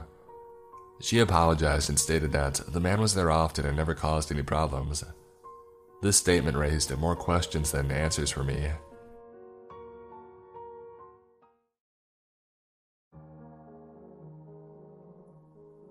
I am an avid hiker, and when I can't make the hour-plus long drives up to the mountains, I enjoy the nice hikes near my home. This one particular hike near my home is 5 miles in many different directions. like a Goosebumps book of sorts for hiking. You can only see the trees and the greenery on one hike, or a massive waterfall on another, follow the river on another, see the abandoned and dilapidated mills from decades ago, etc. I went to the waterfall this time. I was about 2.5 miles in and I sat down and did some work, enjoying the serenity. When I was ready to leave, I looked around and saw a family, a father, a mother, and 3 kids near me. I packed my things back in my day pack as they left. I am a major people hater. I prefer to hike in areas where there are no people for miles. I chose to go a different way back to the trailhead than the way I came because I didn't want to run into this family for the next 2.5 miles. I checked my map on my cell phone and found a route that I could take back that seemed remote enough. I immediately noticed that this trail was not man-made, but just probably what was left after some flooding. It was going upriver away from the waterfall, and I was so close to the river. All I had to do was walk out onto a bent tree and I could touch the water. It was a very thin trail, not big enough for people to walk side by side, and it was covered in thick roots. I enjoyed this and it was peaceful. I passed some girls who had hooked up hammocks to read in about 20 feet to my right after I had hiked this little path for a while, and I had nothing but the sound of the slow-flowing river to my left, until I heard lots of footsteps coming from behind me. I didn't want to deal with the people behind me, so I stepped out onto a tree that hung over the river and waited for them to pass. It was that dang family from the waterfall. I could have sworn that they went the complete opposite direction, but whatever. I waited a few minutes before I started walking again. I did not want to run into them. Pretty soon, their voices disappeared in the distance, and I was able to go back to enjoying the peace and beauty around me. I hiked for another 5 or so minutes when I had to turn a sharp corner around a boulder at a major bend in the river. This man, the father, was standing there on the other side, crouched down, like he wanted to scare me. I screamed and he laughed.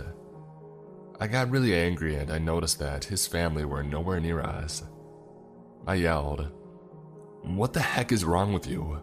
at him, not bothering to control my anger being snuck up on by some stupid human. But he wouldn't stop laughing.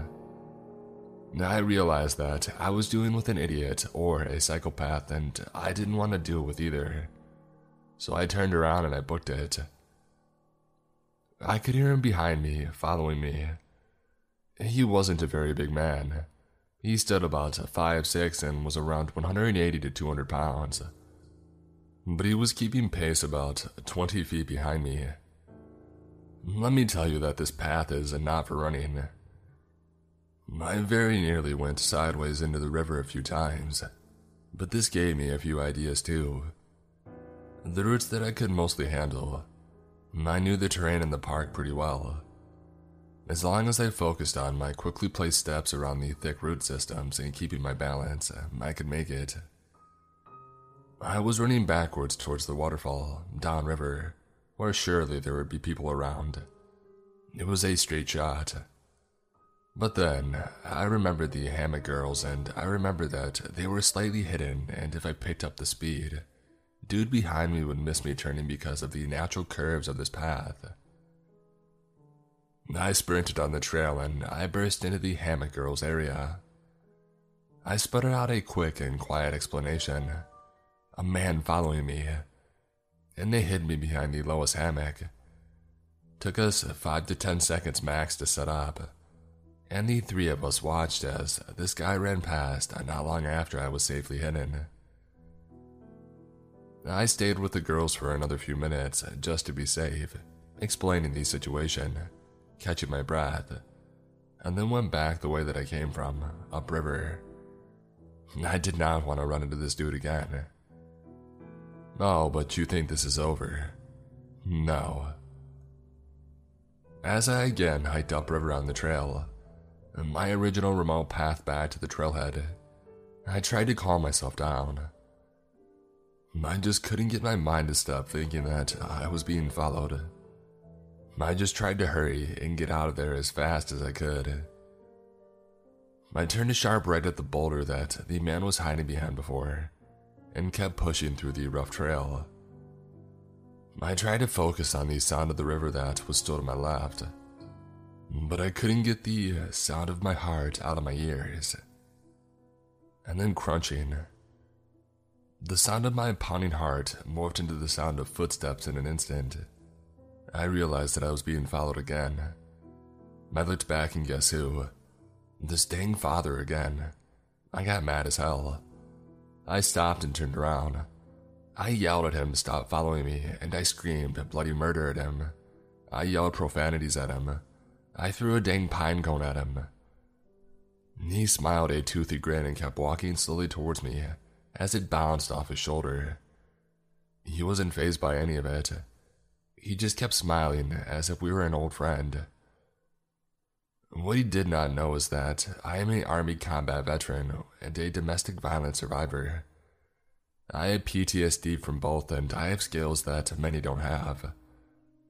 Dude chose the wrong girl to mess with that day. I had had enough. I already hate people enough, but this guy was just crossing a million lines into my freaking territory. So I charged at him. He finally wiped that stupid look off his face. I was seeing red at that point because I would not be made to feel unsafe in the only place I've felt safe since I've got divorced or went to war. Forget that dude. Seriously, F that dude. I ran directly at him and knocked him down with the full force of my body crashing into him.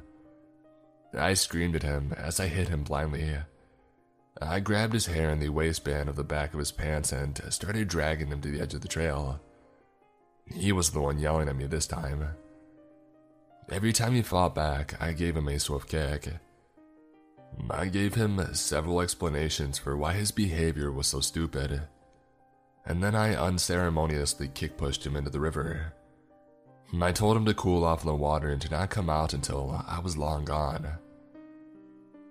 I turned back in the direction that I had been walking before and decided that I needed to take another detour, just to be safe from getting away from him, and also to get the F away from people. I knew there was a trail parallelish to the one that I was on to my right, and I looked around for a clear place to climb up the steep hill, which was mostly granite and moss and ivy. I hadn't planned on impromptu rock climbing that day, but whatever. I found a spot and started climbing until I got scared of my wits again by three guys just sitting in the middle of this hill on a very small mossy flat spot smoking weed. They were completely hidden. Once I caught my breath again from the shock and the climbing, I asked if they had heard me screaming and they said that they did, but that they thought that I had it covered. I rolled my eyes and told them to kick anyone down the hill that tried to follow me, and I continued on. Freaking stoners, man. It took me a while to cover the 2.5 miles back to the trailhead that day, because I kept looking back, taking detours, hiding randomly. But when I did, I called the cops and alerted the park ranger about the guy. I don't know any other details on that. The cop laughed and said, "Hey, good for you," when I told him what I did. I honestly doubt they did much because I never heard back. I haven't been back to that place since, sadly. I just want to state before I post this that I don't agree with any violence, but it was getting out of hand there without it.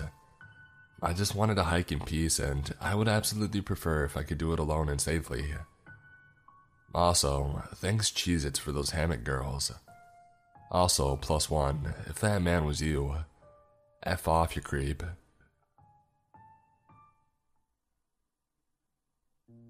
A few months back, my girlfriend and I were bored hanging around the house and spontaneously decided to go for a hike. We don't go hiking often, but the idea appealed to both of us. And even though there was only about an hour of daylight left, we figured we had enough time to go enjoy a hike before it got too dark.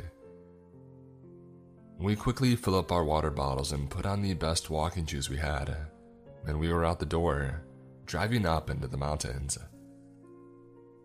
Around my area, there are many hiking trails, with the variety of trails increasing as you go up in the mountains. We tended to stay around the base of the mountains in the occasional case of us hiking, where most people would still be walking, but we wanted to change things up and regressed further up the mountain road to a trail a friend of mine had mentioned. We kept in mind our time and figured that we could hike for a bit and simply enjoy the nice environment around us, and finish up before it was too late. We arrived at the trailhead and see that there were no cars left along the road, where the trail commences, but didn't think much of it due to the time. We still had a good 45 minutes until dark, so we continued on. We start walking down a fairly steep hill that then recoups the elevation at the bottom, with an equally steep hill that you have to ascend. We reach the top and then it's smooth sailing from there. We see a lone coyote off the trail a ways off and some rabbits, and I made a quip about how those rabbits might need to be careful with that coyote lurking around, and she playfully hit me for that one. Approximately less than a mile into the trail, we see a large fallen tree that made a bridge over a dried riverbed, and I decided to take a rest and climb around on it and take pictures. We're there for about 10 minutes and then resume hiking. We continue on the trail for a short distance until she hears a rustle in the trees behind us. We stop, mildly spooked due to the assumed size of whatever made that rustling, but continue on only briefly before she decides she's done and that we need to head back. It's twilight now, so I agree with her and we turn around to head back to the car. When we made it back to the fallen tree, my shoe had come untied, so I used the trunk to fix my loose laces, and looked behind us for the first time on the hike. It's uncharacteristic of me, but hey, I was having fun, why be paranoid? I see a person dressed entirely in black with their hood on, that was a significant distance behind us, walking at a slow, even pace.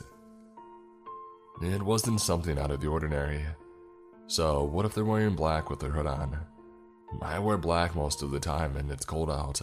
I shouldn't make assumptions. This does trigger me to be more alert, however, and I inform my girlfriend of this person's presence. It's now dusk.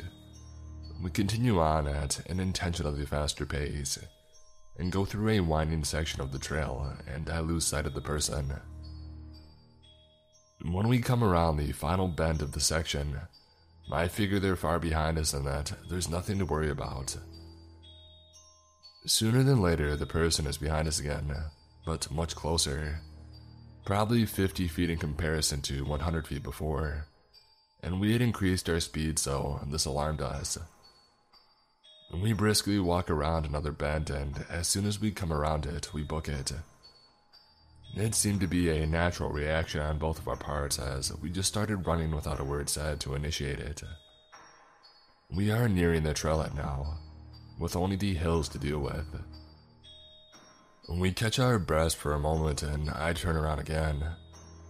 I see the person seemingly halt a sprint upon noticing me looking back, as if they were trying to uphold the illusion of simply walking. At this point I shout, "Go!" and we sprint down the hill. What little light was left struggled to make its way through the dense trees surrounding us, and the steep hill proved challenging to run down without a clear path to be seen. We both stumbled down the hill, almost falling multiple times and slamming our feet onto rocks and loose brush, but we didn't fall and we didn't look behind us. We made it to the bottom, but must continue up the initial hill and then we will have made it out. We persevere up the incline and make it back to our car. I briefly breathe in relief as I start my car, heart pounding and adrenaline racing. As I reverse out onto the road, the person emerges at the trailhead, apparently breathing heavily. We finally get a glimpse of him. His hood had fallen off his head, exposing his pale complexion and dead eyes that were only illuminated by a single lantern at the start of the trail. He was holding something in his hand, but it was too dark to see, and I was not interested in sticking around to make out the object. I shifted to drive and accelerate as fast as my car could muster, leaving him behind in the dust of the empty side of the road.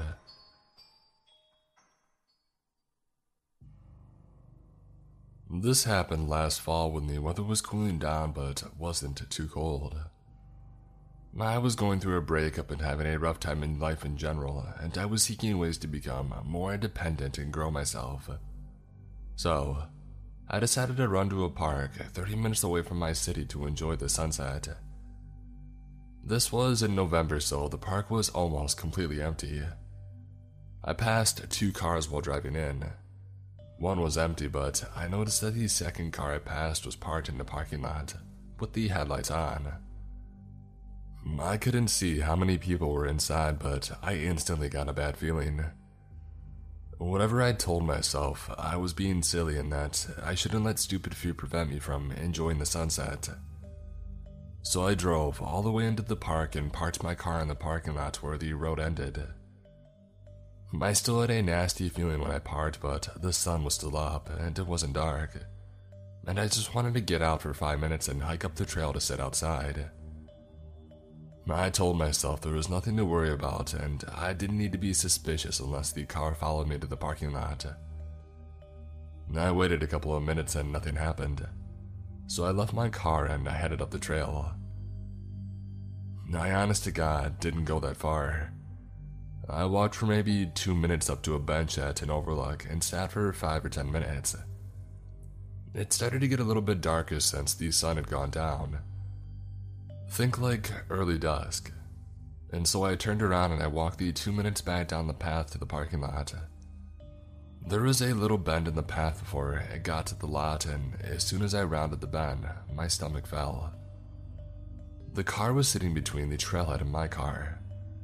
I can't even describe just how terrifying that feeling was. I knew something was wrong in that very moment. I called my mom and then I called the police and asked them to come to my car because I didn't feel safe returning to my car alone. For reference, I am a short and skinny girl. After speaking to the police officer, I called my mom again and stayed on the phone with her for 30 minutes waiting up the trail for an officer. Those minutes were some of the most dreadful minutes I had ever experienced.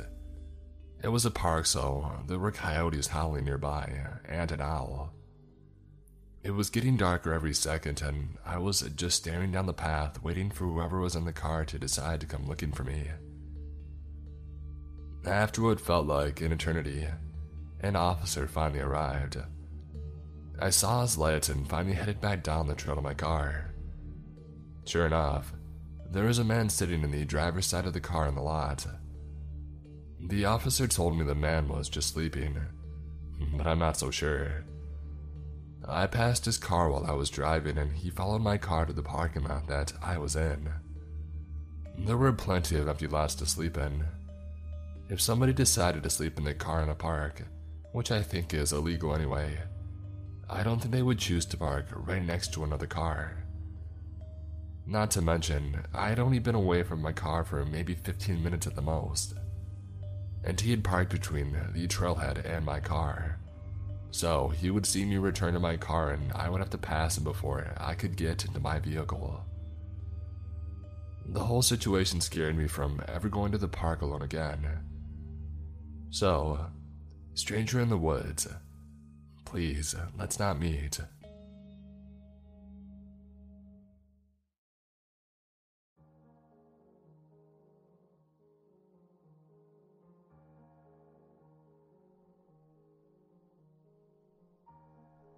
This happened 2 years ago, August 11th, 2018, and since the anniversary just passed, I thought I should finally share this story. My fiance and I were on the second night of our 2-night camping trip at a popular campground about a half hour from where we live. On our first night, we kept hearing noises in the woods around us. The campsite right beside ours to the right was occupied, but the one to the left was not. The campsites are about 150 yards apart, and we had camped here in the same exact plot the year before.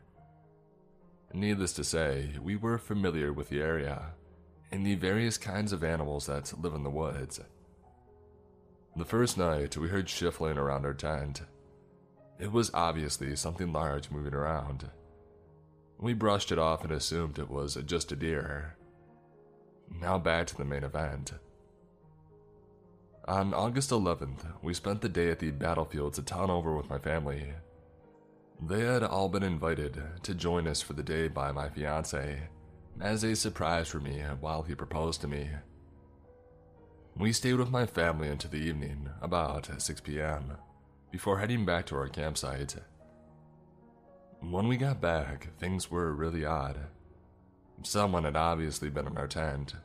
Our blankets were thrown around, clothes were on the floor, and my backpack had been rearranged and I was missing underwear. But hey, we were stupid 19-year-olds and decided that since whoever had busted in had left and hadn't taken anything important, it was fine and they wouldn't come back. So we set up a campfire and sat out until it was dark, roasting hot dogs and s'mores, smoking cigarettes and celebrating our engagement. Around 9:30 p.m., we put out our fire and decided to go into our tent for the night to celebrate a little more. Nothing too loud or obnoxious. Immediately after we finished, we started to hear the noises outside of our tent again, but this time we focused in. We heard clear footsteps and at one point a man whispering. We looked at each other and our eyes got wide. Someone was definitely walking outside of our tent. We were still and completely silent, just listening to the footsteps, and we heard whispering again. Crap. Make that 2 men walking around our tent. As if we had the ability to read minds, my fiancé said, "I have to go to the bathroom," and I agreed. The bathroom was up the hill from our site. Most people who were in lower sites like ours drove their cars up to the bathroom. Now, here's the part I still get chills thinking about. We got up and were getting dressed.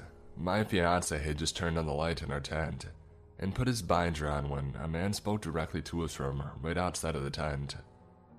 "What are you doing?" I can't even describe how malicious and menacing the voice sounded. It was clearly directed at us and he said it with a snicker. He was watching us through the walls of the tent. Again, for this part, we were stupid 19-year-olds, so we decided to just run for it to the car. My fiancé grabbed his pocket knife and his keys and stepped out of the tent.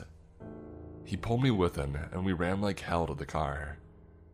I heard footsteps running behind us and then turning and running up to another campsite. At the bathroom, we talked over our options. We talked about sleeping in the car or driving into the town. And then we had another idea. We drove back to our campsite and began packing everything into the car. At this point, it was around midnight. We moved faster than I think either of us thought possible, wrapping up the tent with our belongings still in it and grabbing our folding chairs. We were all packed in 5 minutes and hopped into the car to leave. I jumped out at the end of the drive and grabbed our nameplate, which had my full name on it, off of the post. As we pulled out of the campsite, I saw our assailants for the first time. Stalking through the woods onto our campsite were 2 tall white men. I realized that these were the same men who had been driving past our campsite the whole time that we were there, just glaring at us and muttering to each other. One was wearing camo hunting gear, and the other was wearing a Confederate flag tank top. Both were carrying large hunting knives, unsheathed and at the ready. They turned when I saw our car driving away and one started to make chase while the other stopped him. I made eye contact with the man in camo, and he smiled the most terrifyingly evil smile at me and shook his head slowly. We drove the long way home, taking all the weirdest, hardest to follow roads, and called my dad so he would know that we were coming. When we got home, we told my dad everything and he shrugged it off as us being paranoid. So I never told anyone else besides all of you now. I am convinced to this day that this was going to be a racially motivated attack. The campground was not heavily populated, and my fiancée was the only non-white person at any of the campsites. It was no accident that the two men who had been shadowing us since our arrival and wore Confederate flags and had one on their truck decided to target the interracial couple. I still get cold chills when I think about how close we were to being killed or seriously hurt that night, and just how lucky we were that our reckless plan to just make a run for it worked. So, to those two men who start their campsite with the hunting knives, let's not meet. It was the summer right after I had graduated from high school. A good friend and I decided to try our hand at camping. We grew up in the greater Los Angeles area, so our knowledge of the great outdoors was nothing beyond the couple years we had in Cub Scouts of America, back when we were in elementary school. In other words, we had almost no idea what we were doing. We packed a tent, a couple of sleeping bags, supplies, etc., and headed off in his car.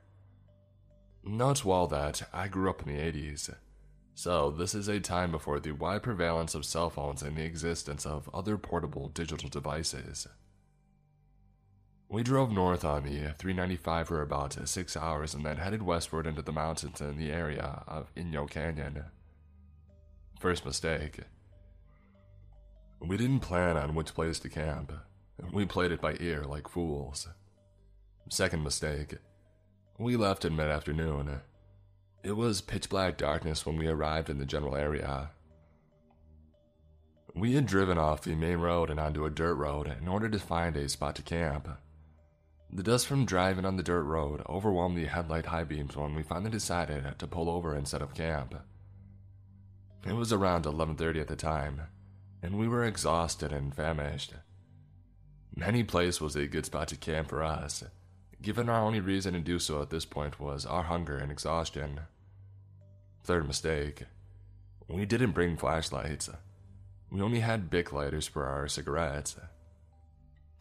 We tried to set up the tent using our lighters in the headlights of the car, which was parked about 10 to 15 feet away. The wind was blowing, so the lighter constantly went out after a few seconds, either directly because of the wind, or indirectly because the wind would push the flame into our thumb. Clearly, we were being camping idiots.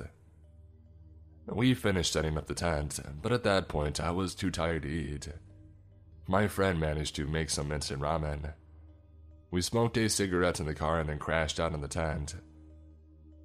We awoke to a very cold morning. It had to have been around 5:30. Immediately upon exiting the tent, we realized that we were camped at the entrance of a hiking trail. There were at least 2 no camping signs in visible distance from us. We dismantled the tent, cleaned up, and cleared out. That morning, we ended up buying some cheap flashlights and a nice hot meal in a very small town.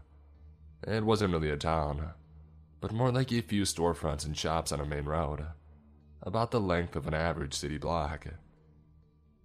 We went into some office, although I don't really recall what it was. It might have been a park ranger station, or the office headquarters for a campground. In any case, we found and reserved a site for the night. The campground was basically like a large circle with campsites along its outer circumference, with each campsite being about 50 yards from its neighbor. In the middle of the circle was a common bathroom and shower. We circled around it once more, and I think we saw one family that was all set up with a tent and camper. We found our spot and we set up camp, which was quite far from them. That night was when we had a creepy encounter. My friend and I were laying in the tent, shining our flashlights upwards and chatting. Our new flashlights eventually gave out.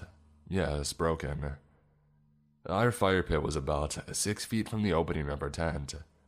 It was just a glowing ember. We probably should have completely put it out, and we probably shouldn't have had the tent so close. In any case, there we were, chatting away and having a good time. My friend began to be distracted with his foot. After the 3rd or 4th time he got up to check his foot, I asked him what was wrong. He told me that something is tapping his foot from the outside of the tent. His foot was against the side of the tent, so from the outside, you would have been able to see a bulge in the tent side where his foot was. It was as if pebbles were being thrown at his foot through the tent. There it is again. What the heck? Each time it happened, there is a sound, like pebbles or a light tap. We sort of laughed it off, assuming that it was a twig or grass moving in the wind, or perhaps a loose strap on the outside of the tent. I don't recall exactly how it happened at first, but I do remember we suddenly became silent at the same time. A sound came to be audible to the both of us. Footsteps slowly moving towards our tent. We wondered if it was a bear or other non-human animal, but it seemed distinctly bipedal. They were very slow and measured, like a step every 2 seconds. I finally said in a whisper, "Someone's coming." My friend didn't move. His face had an expression of fear. At some point, my friend bolted up and said, "Forget this." He grabbed his pipe, stuffed it full of pot and marijuana, and took the biggest, deepest drags I've ever seen a person take. About a minute or two later, he was out. Drugs aren't my thing, so I was alone in the tent as far as conscious bodies are concerned. I was sitting up at this point, and I had taken out the only weapon that I had, a Swiss Army pocket knife. I took out the big and small blades, as well as the ice pick in the middle, and held it like some ridiculous melee weapon. I could see the glowing embers in the fire pit through the sheer nylon material of our tent, and I was able to roughly but barely discern some of the rocks around it. I watched and listened intently. The footsteps came closer, and at the same slow pace. With each step, I could hear the dirt and rocks underfoot crunching and grinding. At some point, it was clear to me that whoever it was standing between the tent and the fire pit. For my fuzzy line of sight to the burning embers through the nylon tent became obscured by someone outside the tent. The footsteps stopped right at the front of the tent, about 6 to 8 inches, no more than a foot, from the entrance to the tent. It was silent for about 1 minute, and then I heard a click. At exactly the same time, I clearly saw through the nylon tent wall a flashlight turn on. I was able to see not just the flashlight, but the outline of the hand holding it. The flashlight was shining on the zipper entrance into the tent, just inches from the zipper. Blood drained out of my head and my palms instantly became dripping in sweat. I yelled, "Who's there?" There was some fear in my voice, but it was mostly aggressive in tone. Whoever it was, the person immediately turned off their flashlight. I didn't move, but neither did they. The person just stood there inches from the tent's only entrance. My friend is out, totally unaware of what's going on. Nevertheless, I pretended that he was still awake and whispered just loud enough to be audible to our visitor. "Yes, loaded. There's one in the chamber," as if my friend was awake and asked me about our gun. Fourth mistake. We didn't have a gun or any real weapon for self-defense. It felt like an eternity, but after sitting still for at least 10 minutes, I heard feet slowly turning into the dirt, and then slowly walking away from the tent. I stayed up the whole night, and it wasn't until the light of dawn came through the tent that I crashed out. The heat inside of the tent woke us up, and it was near noon by this point. We went outside to inspect the site but found nothing missing. However, we did find boot prints leading away from our campsite and outside of the campground. That was the last time I camped in a tent.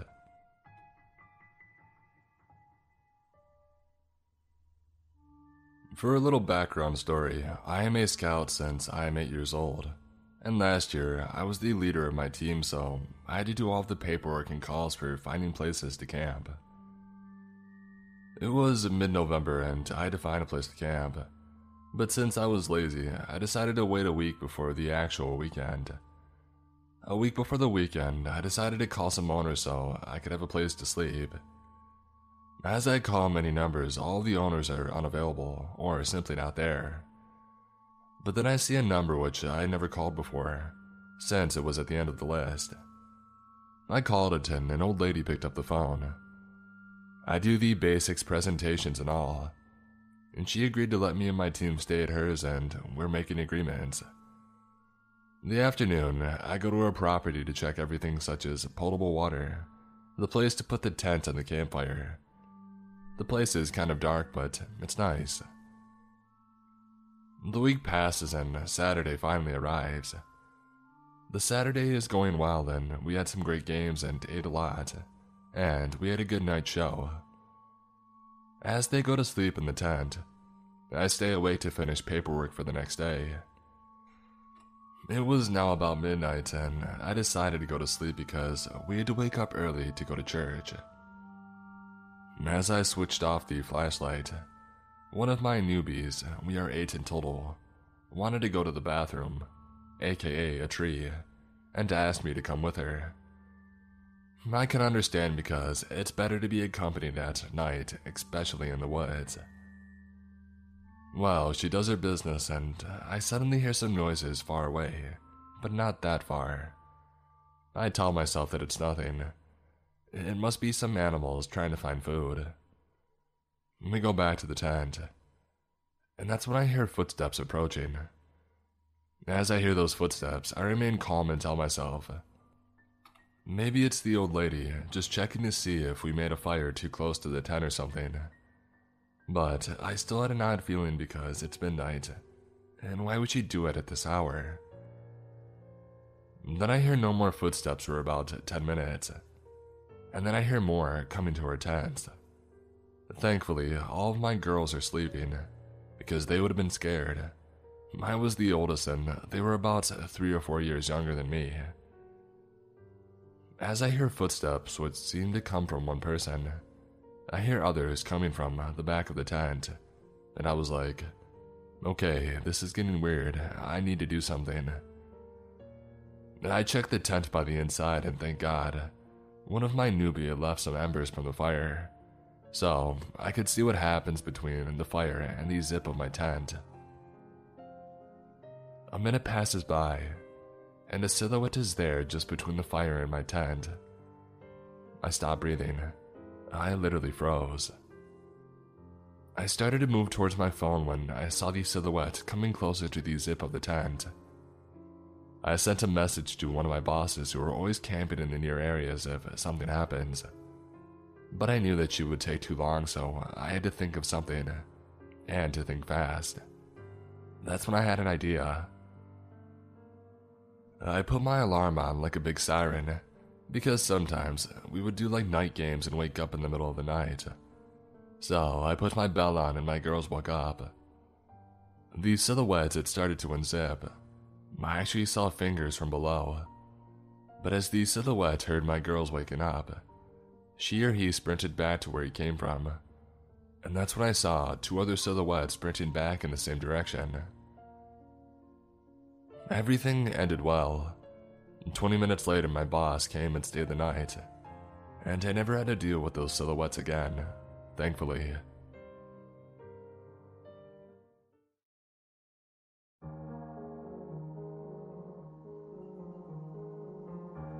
Hey guys, I've recently discovered this thread and have decided to tell you about a creepy event that had happened to me not too long ago.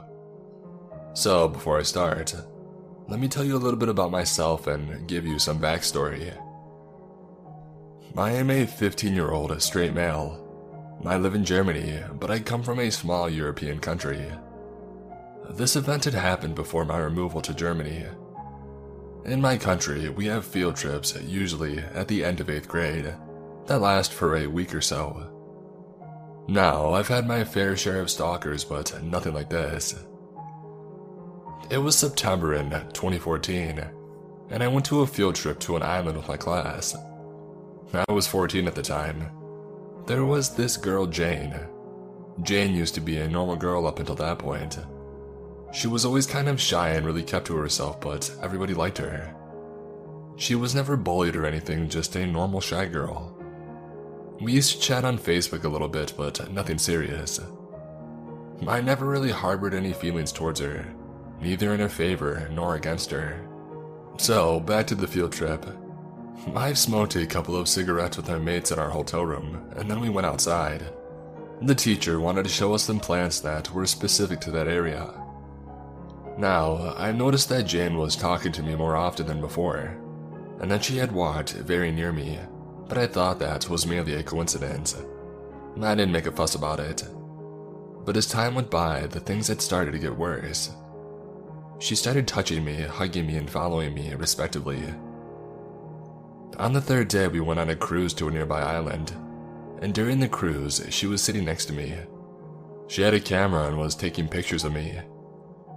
I've had zero sense of restraint at that point since I was young, and I didn't think much of it. I've noticed that she was taking a suspicious amount of photos, mostly of me, and I told her to calm down. And then she talked to me for an hour, but she didn't say anything interesting. She was mimicking the Irish and British accents to me, and basically blabbering stuff for approximately an hour. I was just smiling and replying with, "That's nice." In the following days, she started to hug me and made me feel uncomfortable. So one day, I came to her and told her that we needed to talk in private. We went to the woods and I asked her if she was in love with me. She denied and kept saying that there had to be a misunderstanding, but I knew that there was something off about her. And then she told me her life story. She said that her mother is a schizophrenic and that she's severely depressed about it. I felt sorry for her, but I still told her that the touching was inappropriate. During our conversation, my mates wondered where I was and organized a searching party for me. They found us eventually, but she had decided to stay behind and let me go.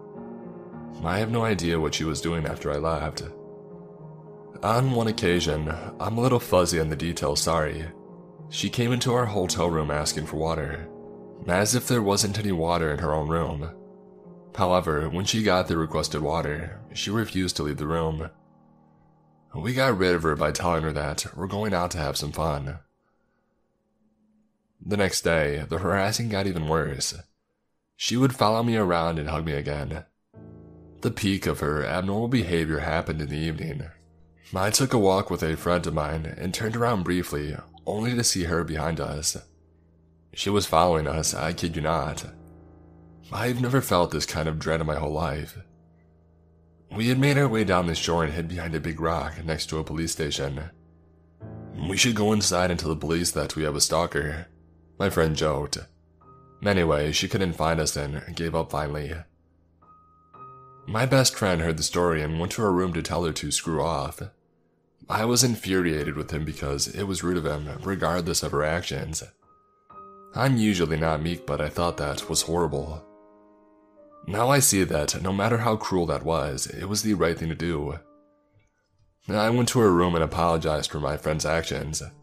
She was in her bed, sobbing uncontrollably, and I calmed her down and went outside. A female friend of mine, Sarah, had invited me to come to her room so we could discuss something. I made my way to her room and saw two other girls there. We sat on the chairs in her balcony and she had told me that Jane is a very depressed person who has done some self-harming in the past. I was shocked when I heard that. So, amidst our conversation, I winced. I raised my look and saw Jane, maybe 50 meters, 165 feet away, just sitting on a rock, listening to music and staring at me. She had a solemn look in her eyes.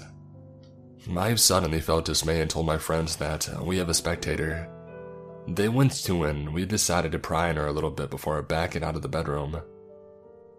"Just stay away from her," was the last thing Sarah told me before I left.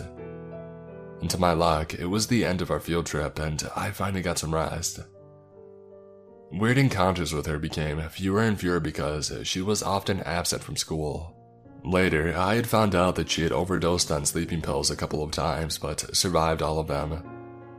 There was even a rumor that she had ended up in a psychiatric institution, but I have no proof of that, so I can't tell you that correctly. Anyway, the point of this story is that sometimes you have to be rude so you can prevent something like this happening to you. It may seem cruel or might even hurt the other person, but in the end, it's your life and you have to stand up for yourself and make sure that you're happy. So, this happened back in 6th grade, and I think it's the closest that I've ever come to dying. At the school I went to, we always used to have some big end-of-the-year field trip. We would usually go to some city and look at all the important or historic buildings, have lunch, learn some stuff, and then leave. That year, we were going to New York, and me and a couple of friends planned out what we wanted to do. We wanted to go do our own thing, go shopping, get some new clothes, that kind of thing. Only when we got to the school the next day, the teachers made it really clear that we had to stick with the group. But since we were all stupid, rebellious 6th graders, we decided that we would just have to work around it. Now on the ride to New York, me, my friend Olivia, and my friend Devin decided that we were going to leave the group and do whatever we wanted. Our class was pretty big, almost 60 of us because they put 5, 6, and 7 together. So we thought if we weren't gone too long, nobody would notice. We had brought money and we planned on buying tons of stuff, because even though we were a big class, we lived in a small town with only a couple of stores. Olivia loved shopping and she had really researched the area that we were going to be around, and picked out all of the good stores. She even made us a little map. She was good at that kind of stuff. Anyways, when we got to New York, Devin chickened out because his parents were pretty strict, and he didn't want to get his phone taken away again. Olivia and I decided that he could just give us his money and we could buy the stuff for him, and so we did that. And after they herded everybody off the bus, we kind of lingered back.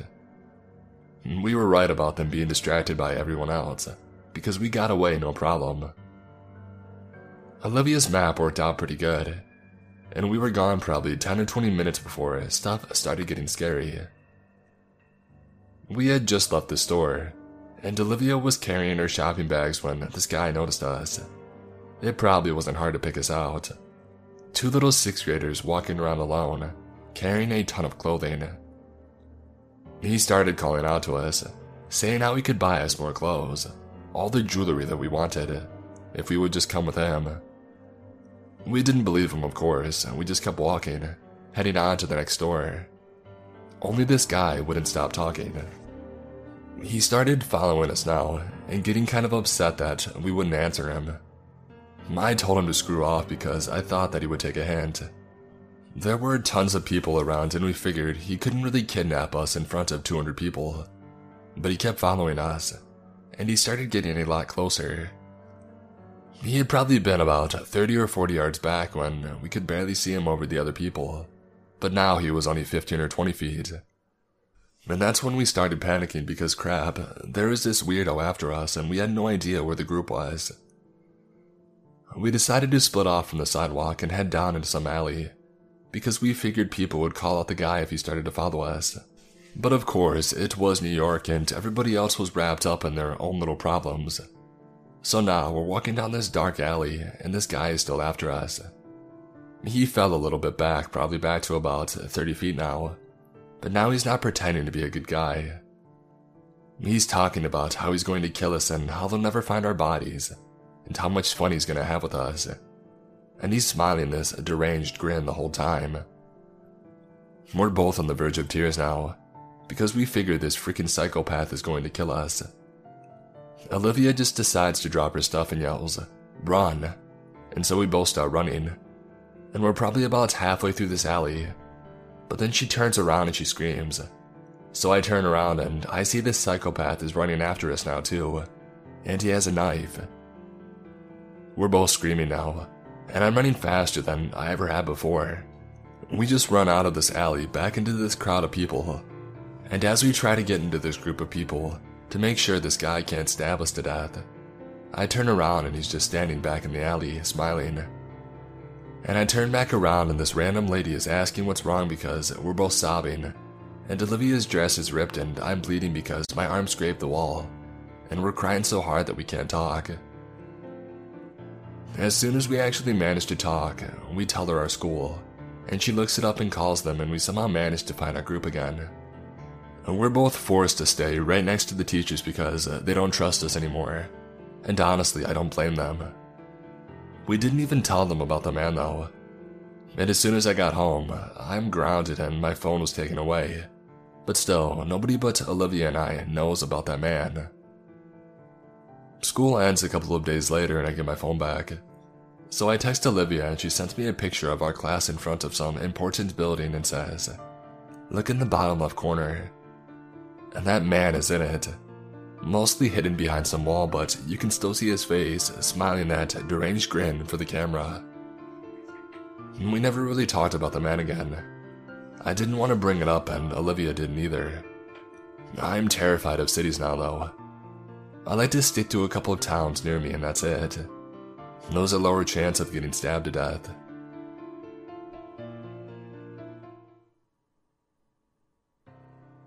Okay, so basically, I was in high school and I had a friend who was 4 years my senior, referring to him as Ronaldo.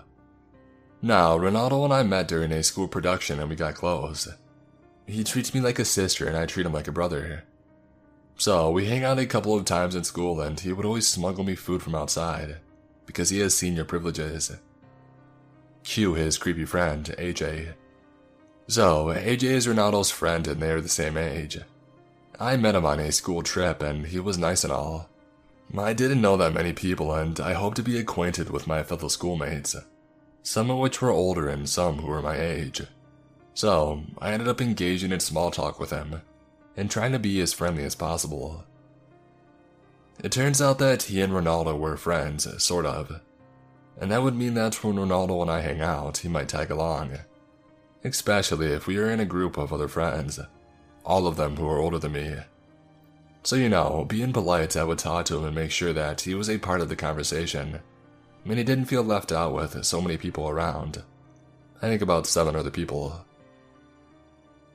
He graduates and then I don't see him, but he added me on Facebook, where he would message me on occasion and I didn't think anything of it. Until one day he came back for an alumni event about 3 years later.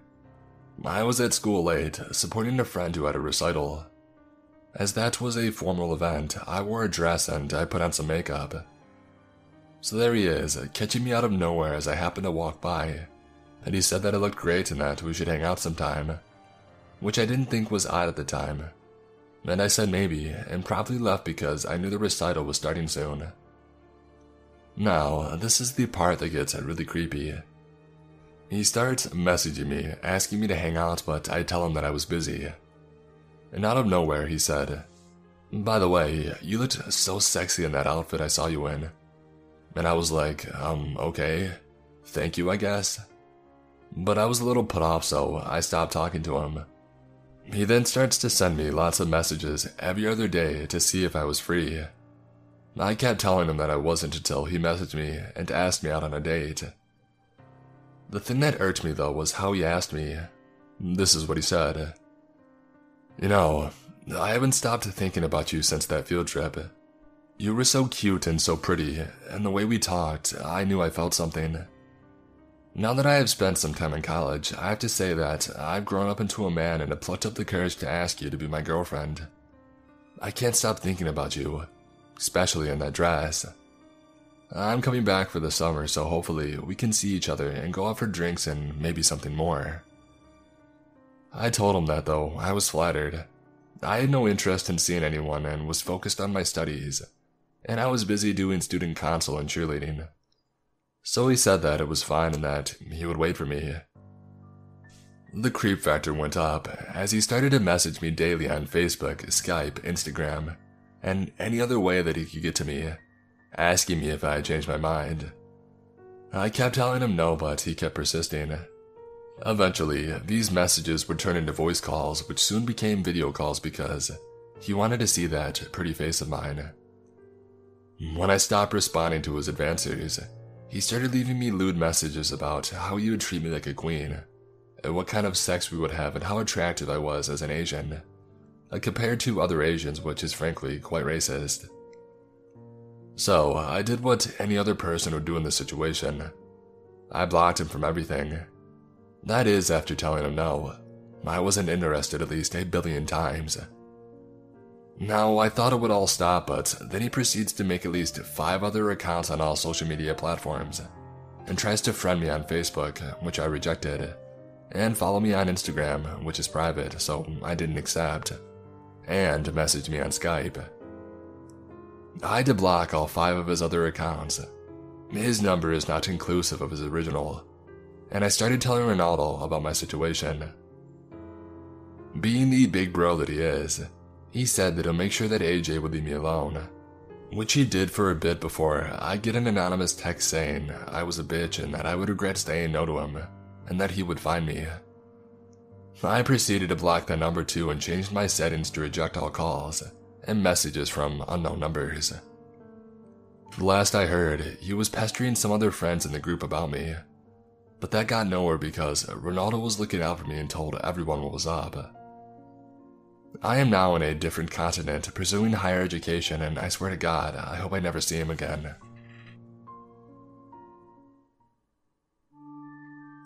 In my graduation year in high school, my class went to a trip to a beach town. I was always a loner in school, and the only friend I had in school didn't go to this trip. I never interacted much with my classmates. At a point in this trip, we, about 21 people, were left in a famous seaside street filled with bars and restaurants. We were allowed to be free and have fun and eat and drink wherever we wanted. It was nighttime, and we could do as we pleased in that street until midnight. My classmates started grouping up and choosing places to eat and drink, and despair took over me as I hated grouping up. As always, I was alone and decided to wander around and find a place to have dinner by myself. Looking at the restaurants, I found a really cute one that served artisanal pasta, and it was empty. An old man was almost begging people to come take a look.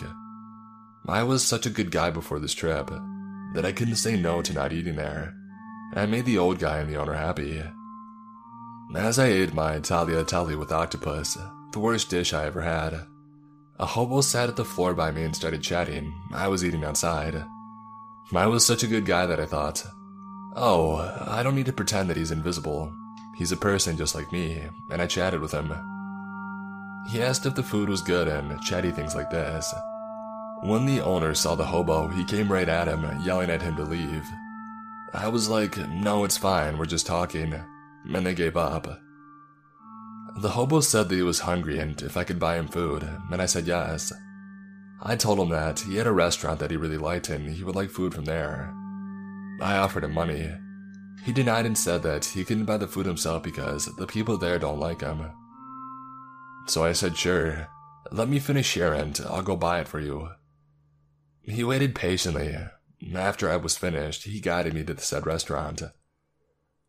We passed by the more populous part of the street where some of the others were, and a classmate that I should allow myself to call a friend now asked where I was going with the hobo. I said that I was going to buy him food and that it was okay. She didn't appear to accept it, but I proceeded following the hobo. It was getting farther away, the street was becoming darker and it was with less restaurants. I told the hobo, are you sure it's around here? There doesn't appear to be any more restaurants. And he assured me that it was just around the corner. Just as we exchanged these words, I hear someone screaming my name in the distance. It was that friend. Michael, what are you doing there? Come back here right now. She appeared really distressed. Still clueless, I thought she also needed my help or had something to tell me. I told the hobo that my friend was calling and that I needed to go over there. But we're almost there. I have to go, and I ran to her. She said, are you crazy? Are you out of your mind? I'd been asking around and that guy is a really dangerous criminal around here. Come right back with me. And I was saved that day by my friend for what could have been a horrible end to me, or worse.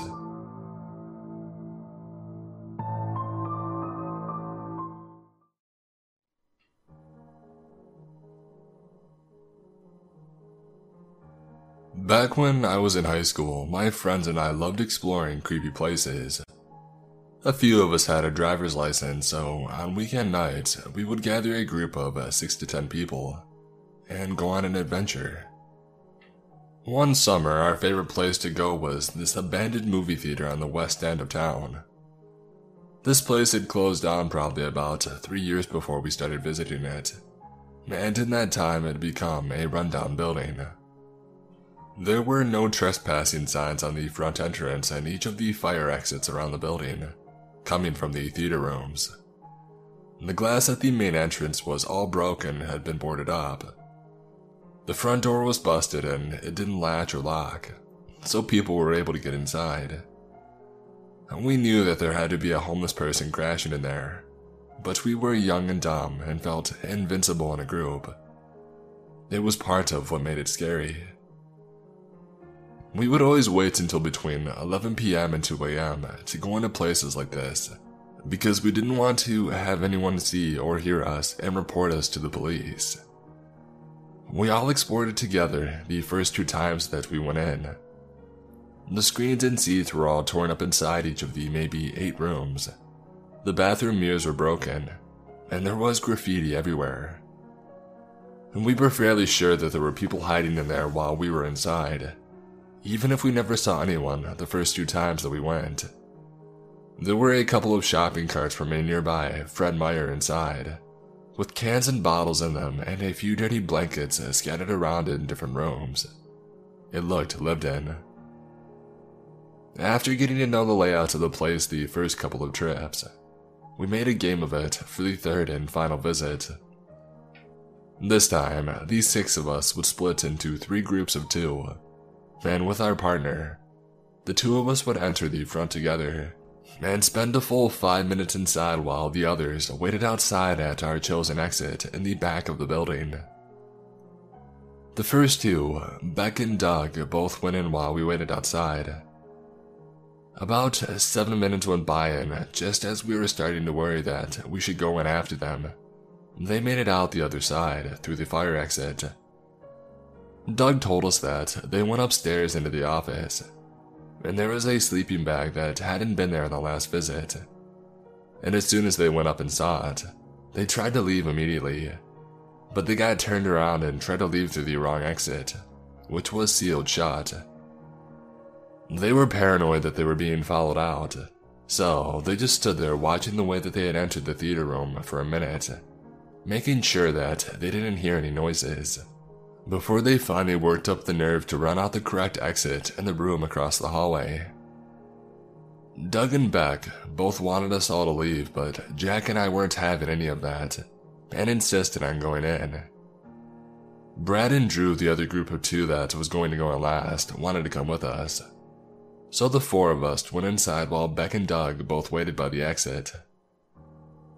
The first thing we all wanted to do when we got inside was go check out the upstairs office.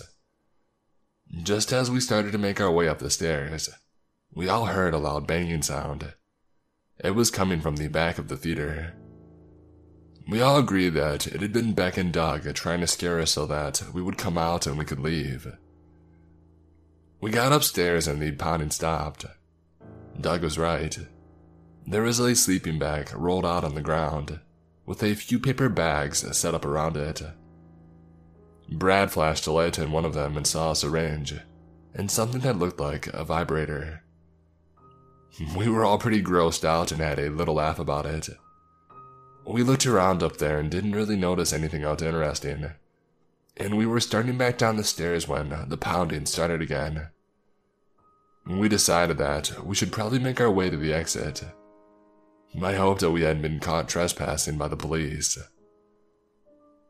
We came out through the exit, and immediately, both Doug and Beck were talking over themselves to tell us that, about a minute after we had entered the theater, a really tall, creepy, homeless-looking man with greasy hair walked right past them, heading for the entrance. Beck said hello as he passed, and the guy stopped, turned and kind of lunged a few inches towards him before stopping. One side of his face was really wrinkly. Beck thinks maybe he was a burn victim or something. The guy stared him down for a second and then, without saying anything, turned and walked around the corner where we had gone inside. They started pounding on the door right after he was out of sight, to try and warn us that there is a scary dude in there with us. We were in there for about 5 minutes with this guy, and we never saw him. He had to have heard us and hid somewhere, We started to walk back to our car in the Fred Meyer parking lot, about 100 yards away from the theater, and a car pulled into the parking lot and shined its headlights on us, before flashing its red and blues. The police officer had us all sit down in front of the spotlight in front of his car, and asked us what we were doing. We told him that we were going to head inside the movie theater, but a really scary tall guy walked in and we chickened out. He told us that it was really dangerous to go into a place like that, and that there had been violence in the building before, and it would have been a shame if we would have got hurt doing something stupid. He let us go, and as we drove off, we saw him shining a light inside the front entrance. We took the nice police officer's advice and never went to places like this again. I never did find out what violence he was talking about. It could have just been a tactic to scare us out of coming back. We stuck to graveyards and cemeteries after this. Creepy dude that lives in condemned buildings. I'm glad I never actually met you, but thank you for getting me out of a ticket for trespassing. And thanks to everyone else hiding in the building for not assaulting myself or my friends.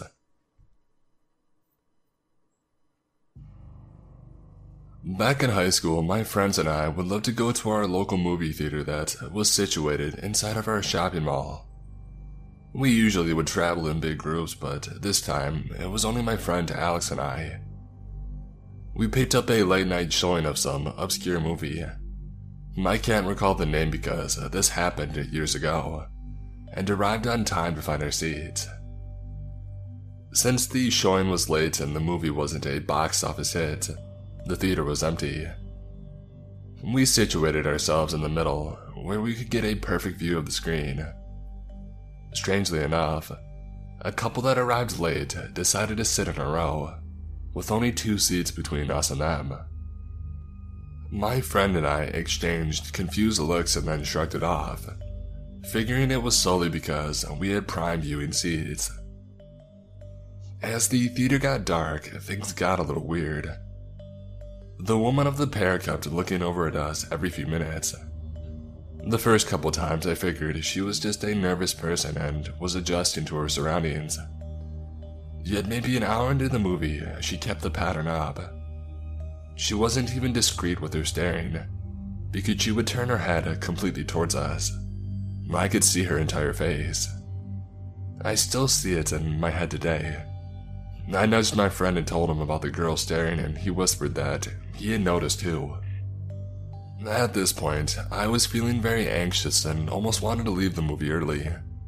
My friend didn't want to though, so I decided staying with him was safer than leaving alone. Plus, I was his ride home too, so I didn't really have a choice. Throughout the movie, the girl continued to look over. Every now and then, she would whisper something to her counterpart, but he himself never looked over.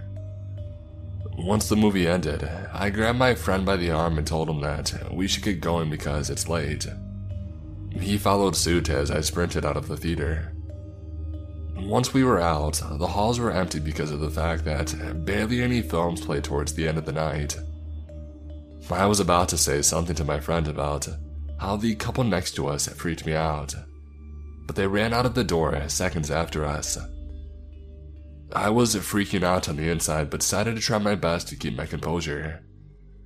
My friend was definitely aware of them closely following us out of the theater, but he isn't the type to be confrontational, so we just sped walked to my car. Once we got in the car, my intuition told me to just get out of the parking garage as fast as I could. I saw the weird couple make it to their blue car, which was on the same parking garage level to us. That wasn't surprising because the entrance to the mall is on that level, so everyone parks there. I sped out of the parking garage and drove towards the main street. I told him to keep a lookout and see if their blue car was following us. He looked back and said the coast was clear. I felt so relieved. Now, we were the only ones on the main highway because it was late at night and we live in a quiet, suburban area. And then, a few minutes later, a car came speeding up from behind and flashed their high beams at me. My heart started to race, My head just told me that it was them. I asked Alex if the car was blue, but he said that he couldn't tell. The light to turn left onto the next main street was green, so I took the left turn necessary to get to his neighborhood. The car backed off and turned on normal lights, but still, it turned left too. I caught a glimpse of the car and started yelling once I realized that it was the weird couple's blue car. Alex told me to gun it, so I slammed on the gas and sped down the last main street before I had to turn into his neighborhood. The blue car wasn't tailgating me, but was clearly following not too far behind. When the streets are empty, it's easy to follow someone since there aren't any other cars to dodge. I turned into my friend's neighborhood, but decided to drive past the street so that they wouldn't see where we were trying to go. The blue car followed us into the quiet neighborhood and was picking up speed to get closer to us. My friend Alex was panicking and asking what I was going to do. I just kept quiet as I sped too quickly down a random neighborhood street. I could see the car's lights behind me as I made a turn onto another street, but they were far enough so that they couldn't see me for about 30 seconds after I took the next turn. After I turned into another unfamiliar street, I turned my car off and flipped it into neutral gear. My car is a manual, so I am very familiar with driving it, and I knew that I had enough momentum to roll into an empty parking spot, even though my car was off.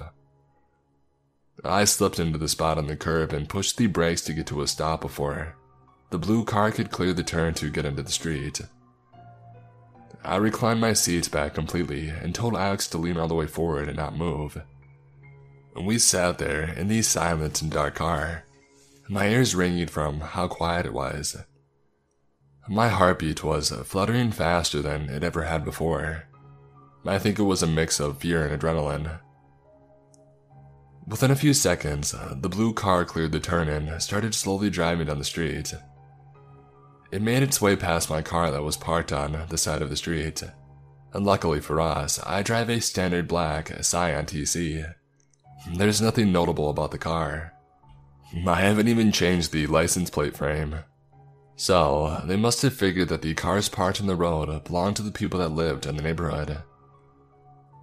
Alex and I literally stayed in our hiding positions for 10 minutes, just in case the weird couple decided to drive by again. Luckily, they never did. Once we got up, we just stared at each other and didn't know what to say. We were both freaked out and had no idea of what the couple had planned to do if they had caught up to us. To this day, I still don't know what their intentions were. Maybe they're just a couple of deviants who enjoy freaking out young high school students.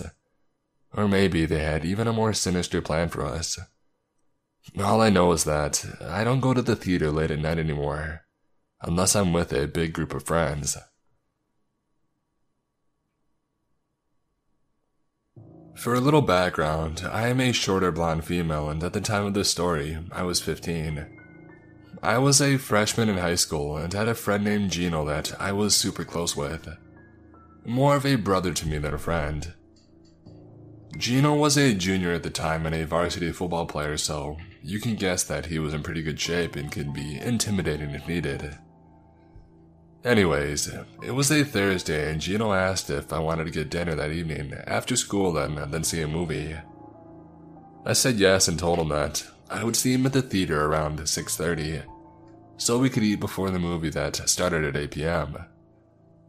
He obviously drove at that time but had to do some stuff after school, so I asked my mom to drop me off at the theater to meet him. Fast forward to 6:30, and my mom drops me off at the movie theater and leaves. Gino isn't there yet, and I get a text from him saying that he was going to be a little bit late, and wouldn't get there till around 6:50 or whatever. I didn't know where we were going to eat yet, so I just sat down on the bench and I waited for him. At the time, a brand new hamburger place had just opened up right by the theater. About 2 minutes into waiting and texting on my phone, I am interrupted by a man who was probably about 6'2", white, brown hair and in his mid-30s with a typical business-looking type. He said, "Are you lost?" I looked up at him, startled, and then obviously tell him that, no, I'm waiting for a friend to see a movie.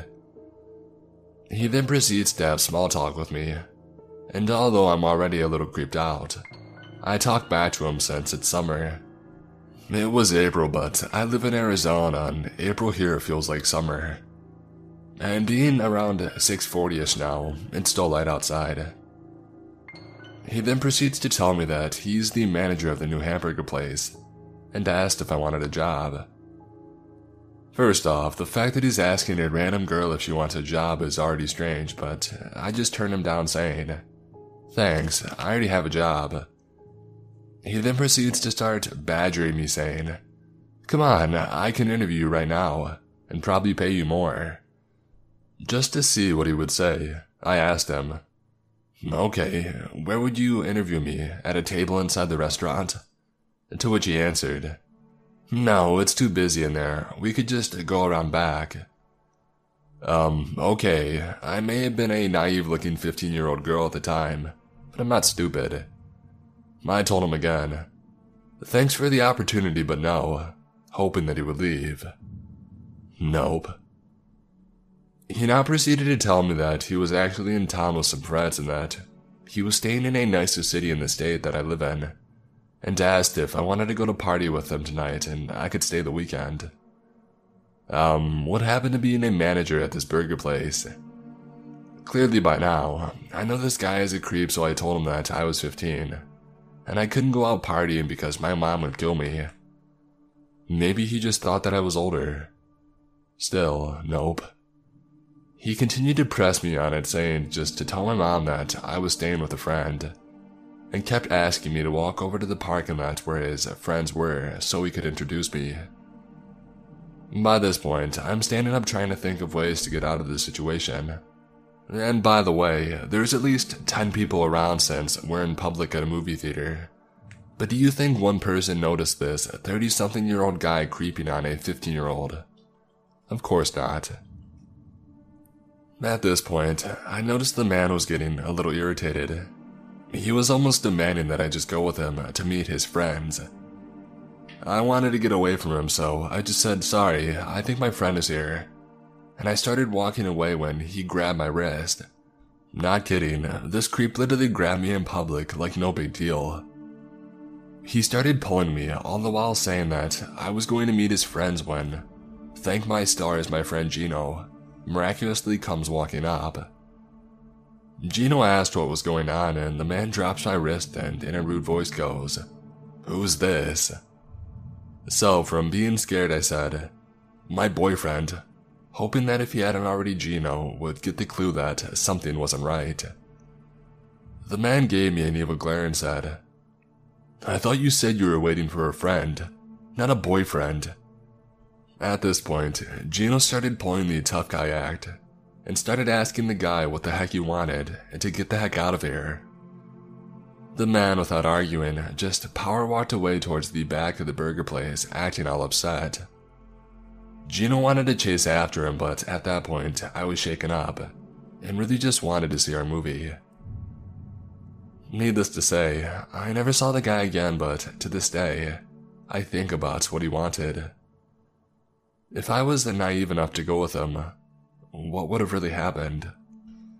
I have no clue, but seriously, I'm lucky I wasn't stupid enough to find out.